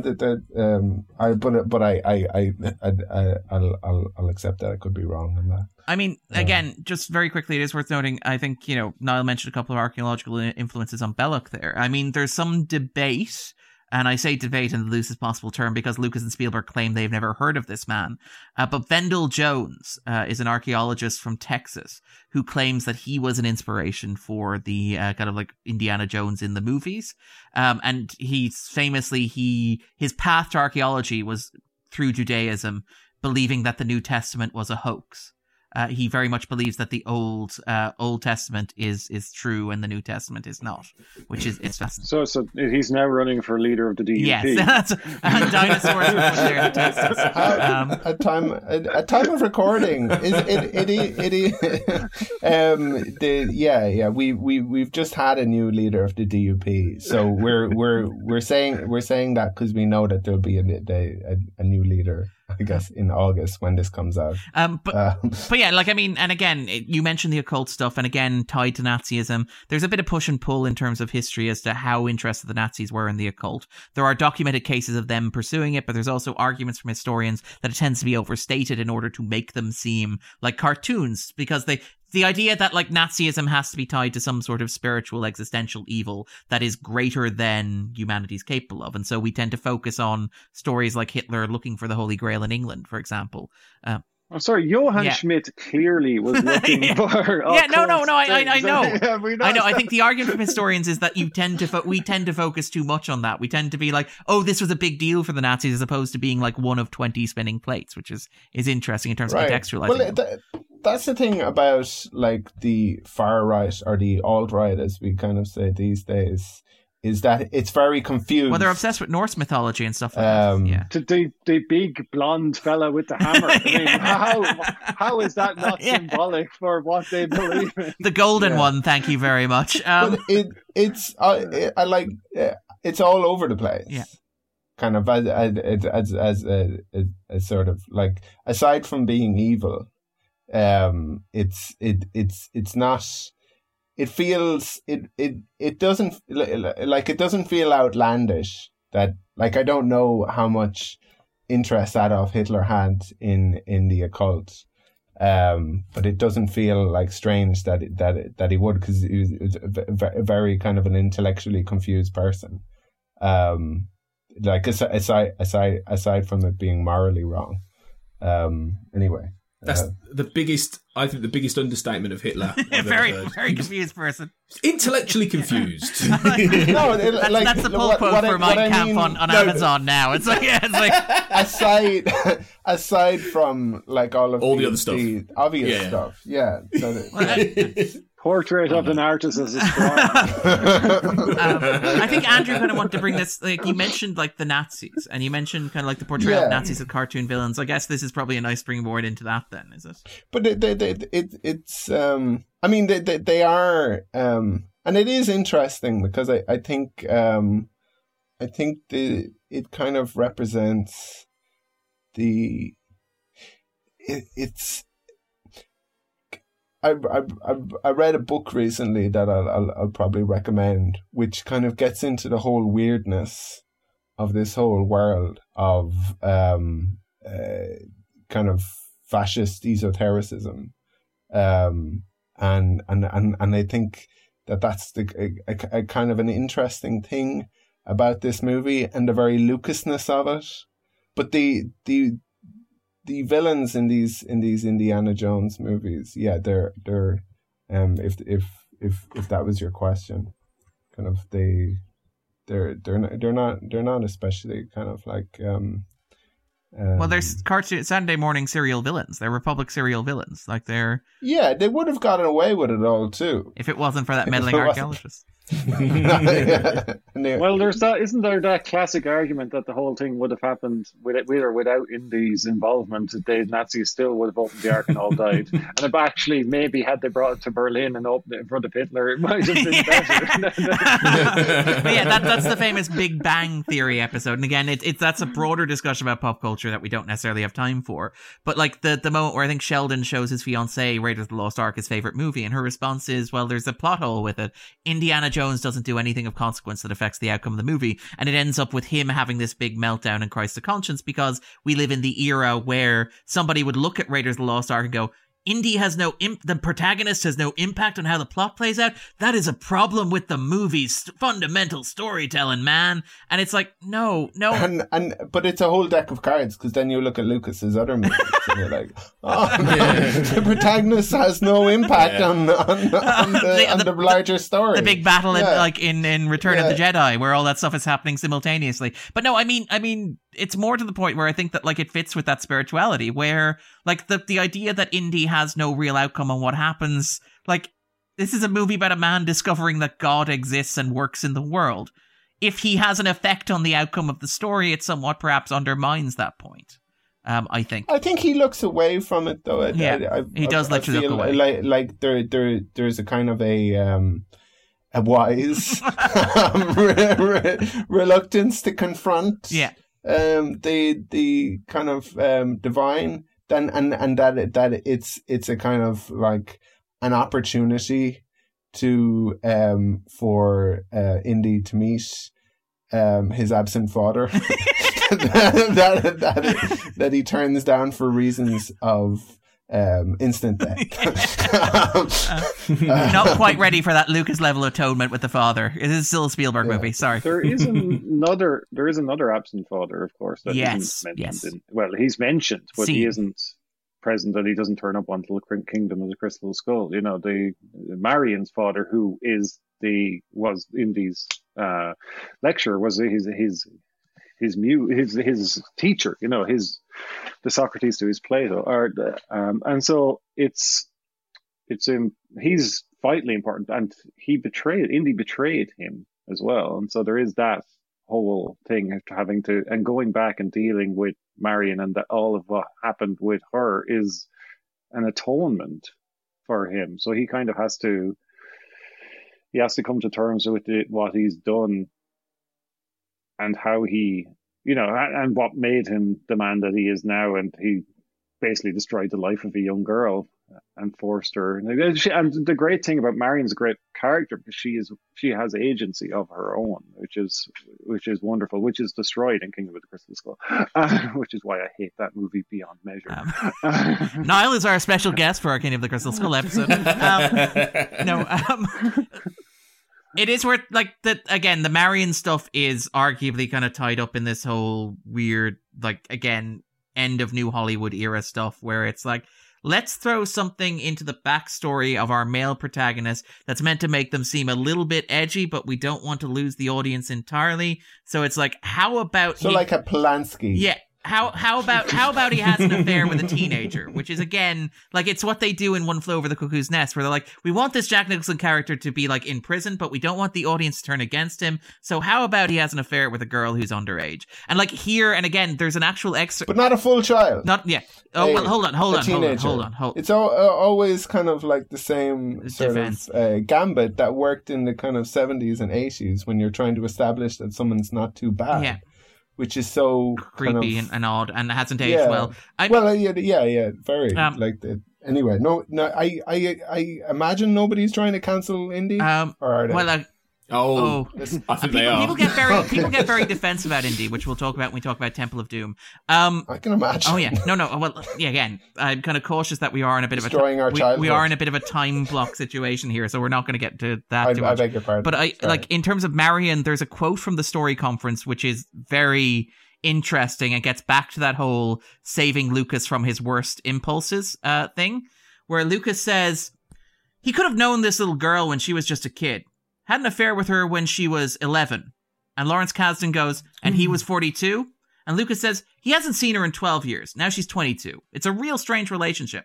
And then Spielberg pauses and says, she had better be older. Thank you, Stephen. Like, in terms of, talking Lucas out of his worst possible ideas. It's like, how about no? First of all. Yeah. Well, no, and again, you have, like, Lucas come back to that in The Phantom Menace, where you have this relationship between Padme and Anakin, where he's meant to be, like, a teenager and she's meant to be in her 30s. But obviously that's less of an issue because Hayden Christensen is taller and older than, like, Natalie Portman. But it's still something that, like, again, Lucas comes back to weirdly frequently.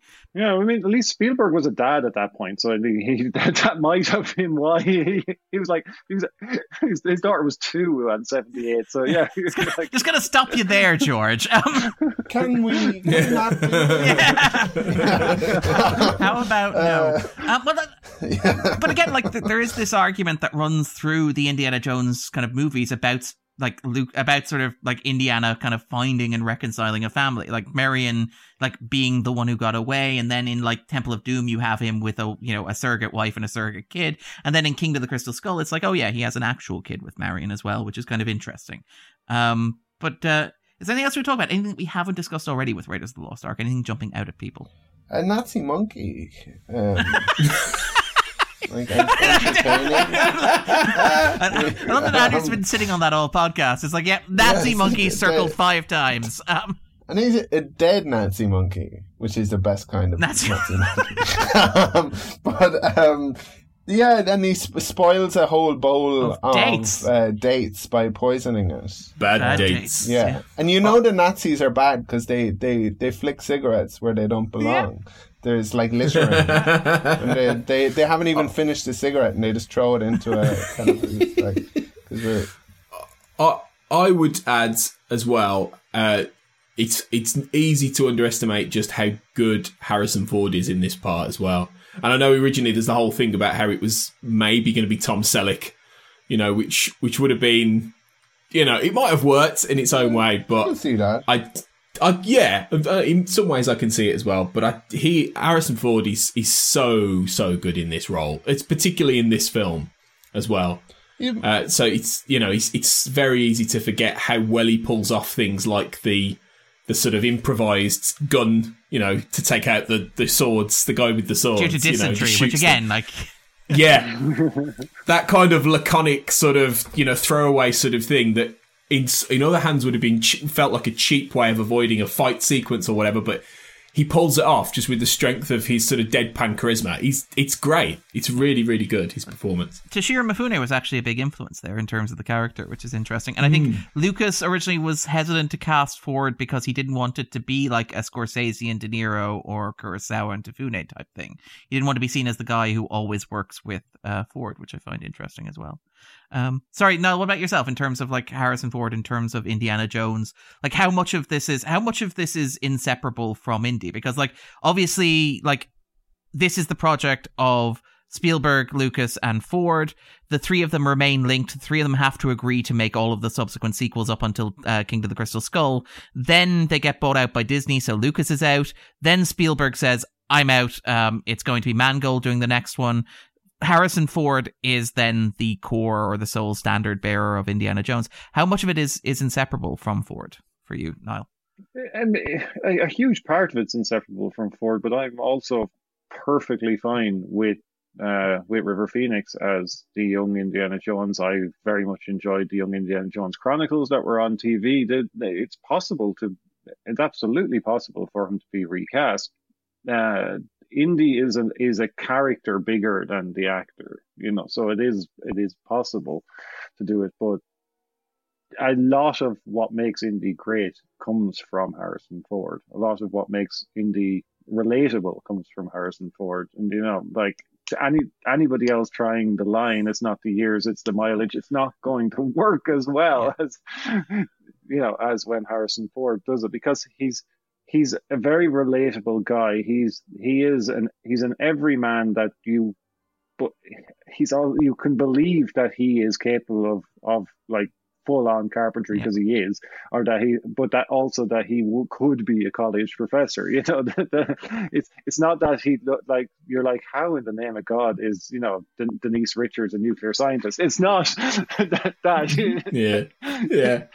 He can be all things to all people. President, and he's devilishly handsome as well, so that helps. He has that kind of distant, aloof quality though that I imagine kind of appeals as well. If we're going ahead a bit, for him being a father figure who's kind of like cool but difficult to get close to. I mean, even here he's a teacher, although again in that kind of like 70s way, he's a hot teacher. his like you get that shot of like the class and it's all full of beautiful women sending him messages written on their eyelids because he's so hot. Look at him. Yeah, he is. So hot. He is. He's got that great 70s body. What that? Yeah. Which I think he's got that effect, Harrison Ford, a bit like, say, William Shatner does with Captain Kirk, or Sean Connery with James Bond, in that every subsequent person who plays that role, which is probably bigger than that actor, as you say, Niall, is always a little bit indebted to that actor, and I think that will always be. I know Spielberg has said, there will never be an Indiana Jones project without Harrison Ford now or anything, but once they're both passed away, once they've both gone, he'll absolutely be recast, and there's always Disney the talk owns about it, so. exactly, and there was all the talk about. They said there'd never be a solo apart from Harrison Ford, and look where we are now. Yeah, there wasn't a solo. There was. But they talked about Chris Pratt, didn't they, and all these people, and they would be fine, but they would all be doing, in some senses, a bit of a Harrison Ford take, a bit like Chris Pine did with Star Trek, but which that's okay. I think that's okay to have that sort of formative actor put something onto a character and sort of mold it into a way that can then be certainly indebted to, if not completely copied. It's great. It's a great thing. It's a Lucasfilm like Disney property. They can just computer generate. It's true. Deep fake him. In terms of like just Ford's persona, I think like what makes Ford work so well as Indiana Jones is that thing that kind of like Andrew kind of alluded to there, where he's this kind of like grumpy, ornery old man, but he's a hugely charismatic actor who seems to almost resent being charismatic. Like if you look at like whenever Ford like goes and does like One for Him, where it's like, I want to do a movie now, he does something like Peter Weir's Mosquito Coast, where he plays the most unlikable man in the history of cinema. Or he does like What Lies Beneath with Robert Zemeckis, where it's like, by the way, Harrison Ford is a murderer. And it's like, and that's his last leading role. That's like his last kind of like, I'm a star, I get to do one more of these. It's like, well, I want to play a murderer, kind of thing. And it's like, okay, fine. You want to get that out there, Harrison. And I think that kind of works with Indy, where the character has this kind of like, he would be immensely unlikable if he wasn't as effortlessly charming somehow, which is kind of incredible about him. Sorry. But that is Bond. That's fair.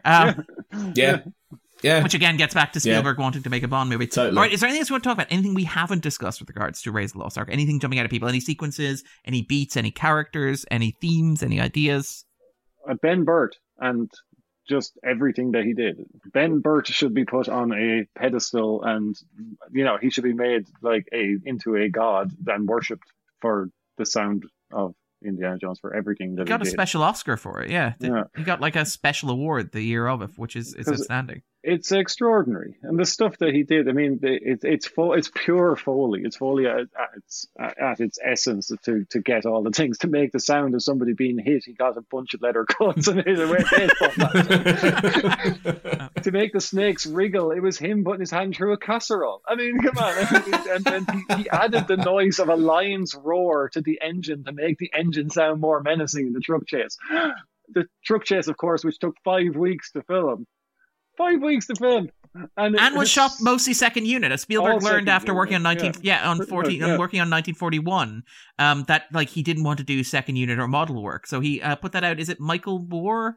Like not that Michael Moore, but a different. I was wondering the same thing. I was thinking, kind of, is this that Michael Moore? It's not. No, it is not. That would be a very interesting like car chase where they pause and they say, "Is the president here?" Yeah. Can I talk? Indiana Jones sitting behind the wheel of cars, and can I speak to the Fuhrer? Is the Fuhrer here? Yeah, let me in. Sorry, I'll cut you off there. Apologies. No, it's fine. I mean, the truck sequence, was being filmed parallel, while they were doing the scenes in the airbase and all that stuff. That was being filmed completely separately, which is absolutely astounding. I mean, it's a great use of resources to be able to get that Well, that's how he got it in like ahead of schedule. He got it in 15 days ahead of what he had like put in. He said to Paramount, "I'm hoping to come in ahead of schedule," and he ended up coming in like 15 days ahead, which is astounding on a movie that is this complex, this many moving parts. You know, which is remarkable. And again, I think it's an incredibly well constructed machine. I think 88 days is a strange amount of time to give. Sorry, a movie about the Nazis. Jesus Christ, Andrew, thank you for that. And we'll move very quickly away from that and just mention Douglas Solcomb's cinematography. He'd done the work on, was it Close Encounters of the Third Kind with Spielberg, but his work here is beautiful. It is a gorgeous movie to look at. Lots of, again, sharp contrast, which again tie in thematically with that idea of it almost being a black and white movie, where it's like there's a clear morality, there's a clear right and wrong, but characters are constantly shot in shadows. I think he used nets in front of the camera to give it that kind of soft look. You have this kind of framing. This again, it's just a gorgeous film to look at. And like Soderbergh said, turn off the sound and just look at it. It is gorgeous. You can follow most of it without dialogue, which is, I think Andrew would probably argue that's a problem with the movie. Yeah, but I do think that I think the dialogue is bad. Really? Yeah. It's got great lines. Like, it has really good lines. Well, I'm not gonna relitigate. I guess problems I had. It's hugely quotable. They use it. They do a dialogue dump brilliantly. They do an exposition scene like in the middle of it, and it's just glorious. Citizen Kane. It's a shot like where it's like standing up, sitting down. The angles telling you who's in charge in this sequence. I don't think it's poorly written. I just find like a lot of the dialogue kind of dumb. Like that. It's not especially clever. But that's maybe the kind of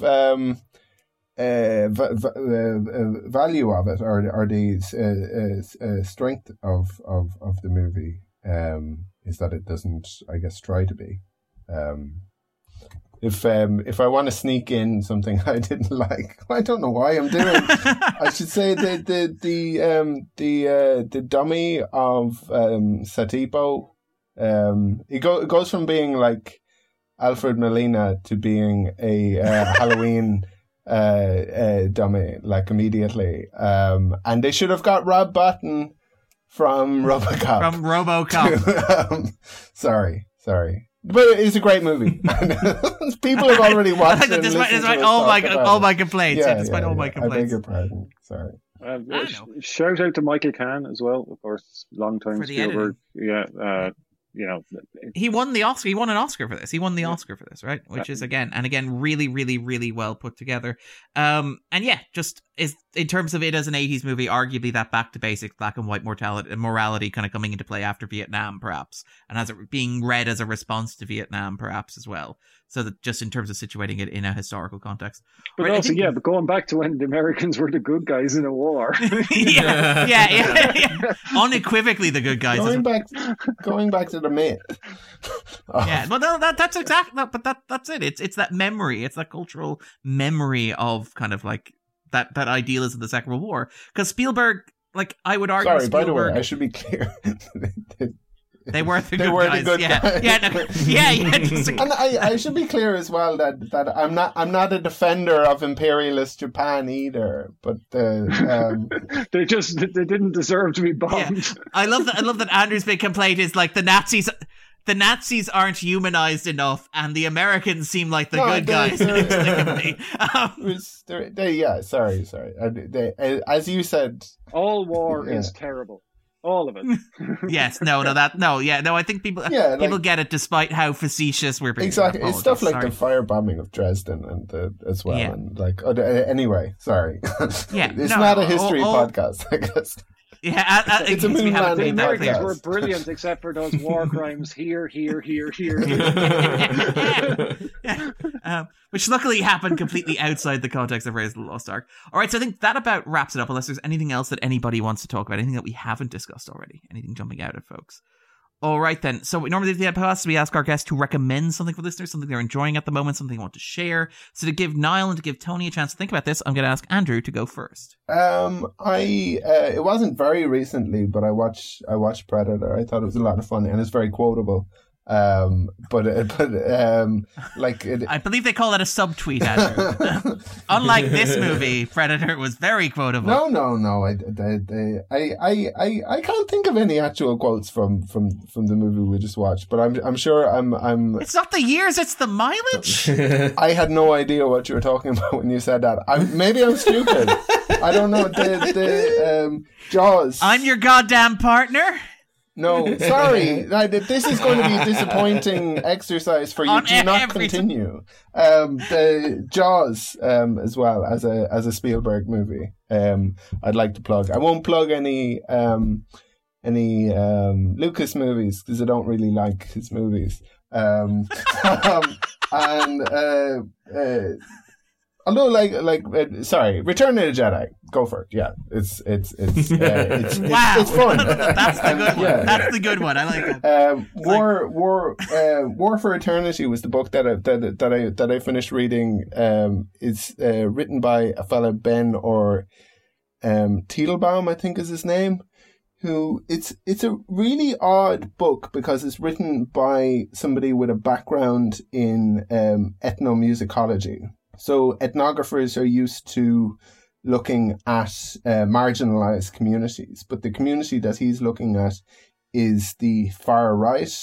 There's a lot of focus on Steve Bannon, but also people in Russia and Brazil who kind of ideologues who are in the orbit of like Putin and Bolsonaro, but also the kind of movement in places like Sweden and Hungary, and it's really bonkers stuff, and the whole kind of idea of traditionalism and fighting the kind of progress of modernity. I mean, it's bonkers in the sense that there is all of this kind of stuff that relates to the this movie in terms of like the occult and esotericism and weird things like they're well, Keck and stuff like that. But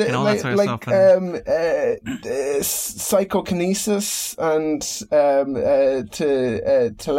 telepathy. But also the idea of a hoped catastrophic end to the dark age that we find ourselves in, followed by a golden age of like theocracy of these people kind of believing in Iran as like the greatest kind of hope for our civilization. It's crazy, and it's very kind of all over the place. And yeah, I mean, like, again, not to get too into the weeds because we're already in the weeds on the weeds, but things like like there are people on the far right in America who support Israel because they believe that it will bring about the end of days. Yes. Yeah. They believe stuff that, like that. That's the reason why they support Israel. It's not because they support Israeli politics or policies or the Jewish people. It's because they believe that it will bring about a sequence of events that will lead to the rapture and the coming of the second. Yeah, and this support of Trump. Anyway, sorry, we could go, but it's a fascinating book because it kind of gets into the weirdness of present day Nazis, because it's kind of like all of these people, when you confront them and say kind of like, so are you a white nationalist? There's a lot of emming and ahhing. Like, where generally the answer to that question should be fairly straightforward. Or like, are you a fascist? No. Are you a Nazi? Are you the worst person imaginable? It's like, it depends what you mean by that. And so yeah. I reject your classification. If you do want to understand these sorts of people, check out that book. I found it very interesting, and it's a kind of a journey of one person's kind of befuddlement, kind of the more he learns about this movement. What's the name of the book again? War for Eternity. I enjoyed it a lot, and it was a breeze. As in, I listened to it fairly quickly. It was an audiobook. I don't read good. and Niall, what would you recommend for listeners? I'm bringing it back around. I'm recommending Raiders, the story of the greatest fan film ever made.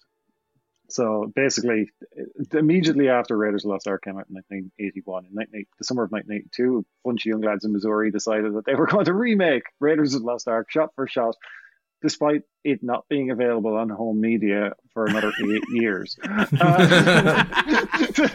So they had to trawl through everything that they could find about the making of the film and the press clippings and all the rest, and from memory try to remake Raiders of the Lost Ark. And this is the documentary made more recently about the making of the fan film of Raiders of the Lost Ark. So it is glorious. It has like John Rhys Davies and everything interviewed in it, and it's on a lot of the streaming or on the video on demand platforms, the transactional video on demand platforms. It is available in streaming in some places, Tubi in the US. But yeah, it's well worth a watch just to see how much these kids loved Raiders and wanted to remake it themselves. And yeah, it's a wonderful look into the art of filmmaking as well, with no money. But again, that idea of it arguably as a film school, like the idea of kind of Soderbergh using it as a film school, a way to learn how to make these things. So cool. Oh, hold on, because we're double booking these, we actually have an early arrival for the next podcast session. So guests will get a teaser of the guest who will be showing up next week. The wonderful Alex Towers may be joining us in conversation. Oh, amazing! This is great. This is like when we used to record double back-to-back at the house and people would just show up on time. And Phil would arrive randomly. But Tony, what would you recommend for listeners? I'm going to stick with Harrison Ford and go with The Fugitive from 1993. Yes. Because I rewatched that recently because I'm for another podcast on my podcast network called Frame to Frame, which takes a theme and puts two movies together. We're doing my suggestion, which is films in which Harrison Ford points angrily. So everything is, give it up, pal, or that kind of thing. Get off my plane. Yeah, get off my plane. I know Air Force One was a possibility, but we went for The Fugitive, where he goes, I didn't kill my wife, and Clear and Present Danger, where he goes, you're going to jail, pal. That kind of thing. So, yeah, exactly. I don't care. And it's a great film, Fugitive, because if anything, he's overshadowed by Tommy Lee Jones as Gerard. He did win the Oscar, yes. Yeah, he's so good in that film. And to overshadow... One of the best lines in a movie. Yeah, totally. And to overshadow Harrison Ford in a film that is almost tailor-made for his persona is something else. It's just superb, that film. So well put together. So, yeah, if you haven't seen The Fugitive in a while, or ever, check it out. All right, and hey, Alex has joined us early for the next episode. They'll be joining us next week. Hey, Alex, how you doing? Not too bad. Good to see everyone. Right. Hello. Any quick thoughts on Raiders before we wrap up on it? I mean, I presume you guys have talked about it. I love Raiders. It's the original one. It's fantastic. I think all the flaws we're probably about to get into with Temple of Doom are kind of like, yes, Temple of Doom is the sin eater of the franchise. I think is how it's best. Yeah. It kind of feels like, and I'm sure we'll get into this in the next episode, like there's a lot of like divorced dad energy in Temple of Doom. And, like he's taking you on roller coasters you're too small for, and his new girlfriend's annoying. And I feel like Raiders of the Lost Ark, that's when things are good. Like he's with your mom, everything's going fine, So yeah, I kind of think this is an interesting one to balance with Temple of Doom, but no, Raiders of the Lost Ark is fantastic. Loads of fun. Perfect. All right, then. So we are wrapping up. Join us next week when Alex will be talking with myself, Tony, and Andrew about Temple of Doom. But before we go, Niall, where can we find you? Watch out online. You can find me at all of the different social media things if you search for Scannain. So it's SCANNAIN, which is the Irish word for movies. And that's the best place to find me. And because we're always kind of like, again, this is one of the things where we're really proud that we get to have people who actually like do stuff on the podcast. Not to insult Tony, Andrew, and Alex here, but you have a TV show that is actually like, so Smother, which was on Irish television, but I believe it's going international. Yes, it will have, by the time this is out, it will have aired in the UK on Alibi, and it should be, it'll be on one of the major streaming platforms in the US in the not too distant future. I am head of business and legal affairs and inward production at Treasure Entertainment, which is one of the Irish production companies. And yeah, we make feature films and TV. Yep, and Smother, I can cut this out if we're not supposed to know, but Smother has a second season coming up, I believe? Smother has a second season, yeah, no. As time of recording, we are midway through the shoot. By the time this airs, we will be out the other side and in post. It's public knowledge. There's no issue there. Perfect. And hopefully a third season. That's the Cillian Murphy thing about, I can't talk about Batman. There's a non-disclosure agreement. So you have a non-disclosure agreement. Damn it! Walked into that one. Perfect. And Tony, where can we find you? Where you at? What you up to? Mainly on Twitter at AJ Black Writer, and you'll find what I'm doing on there.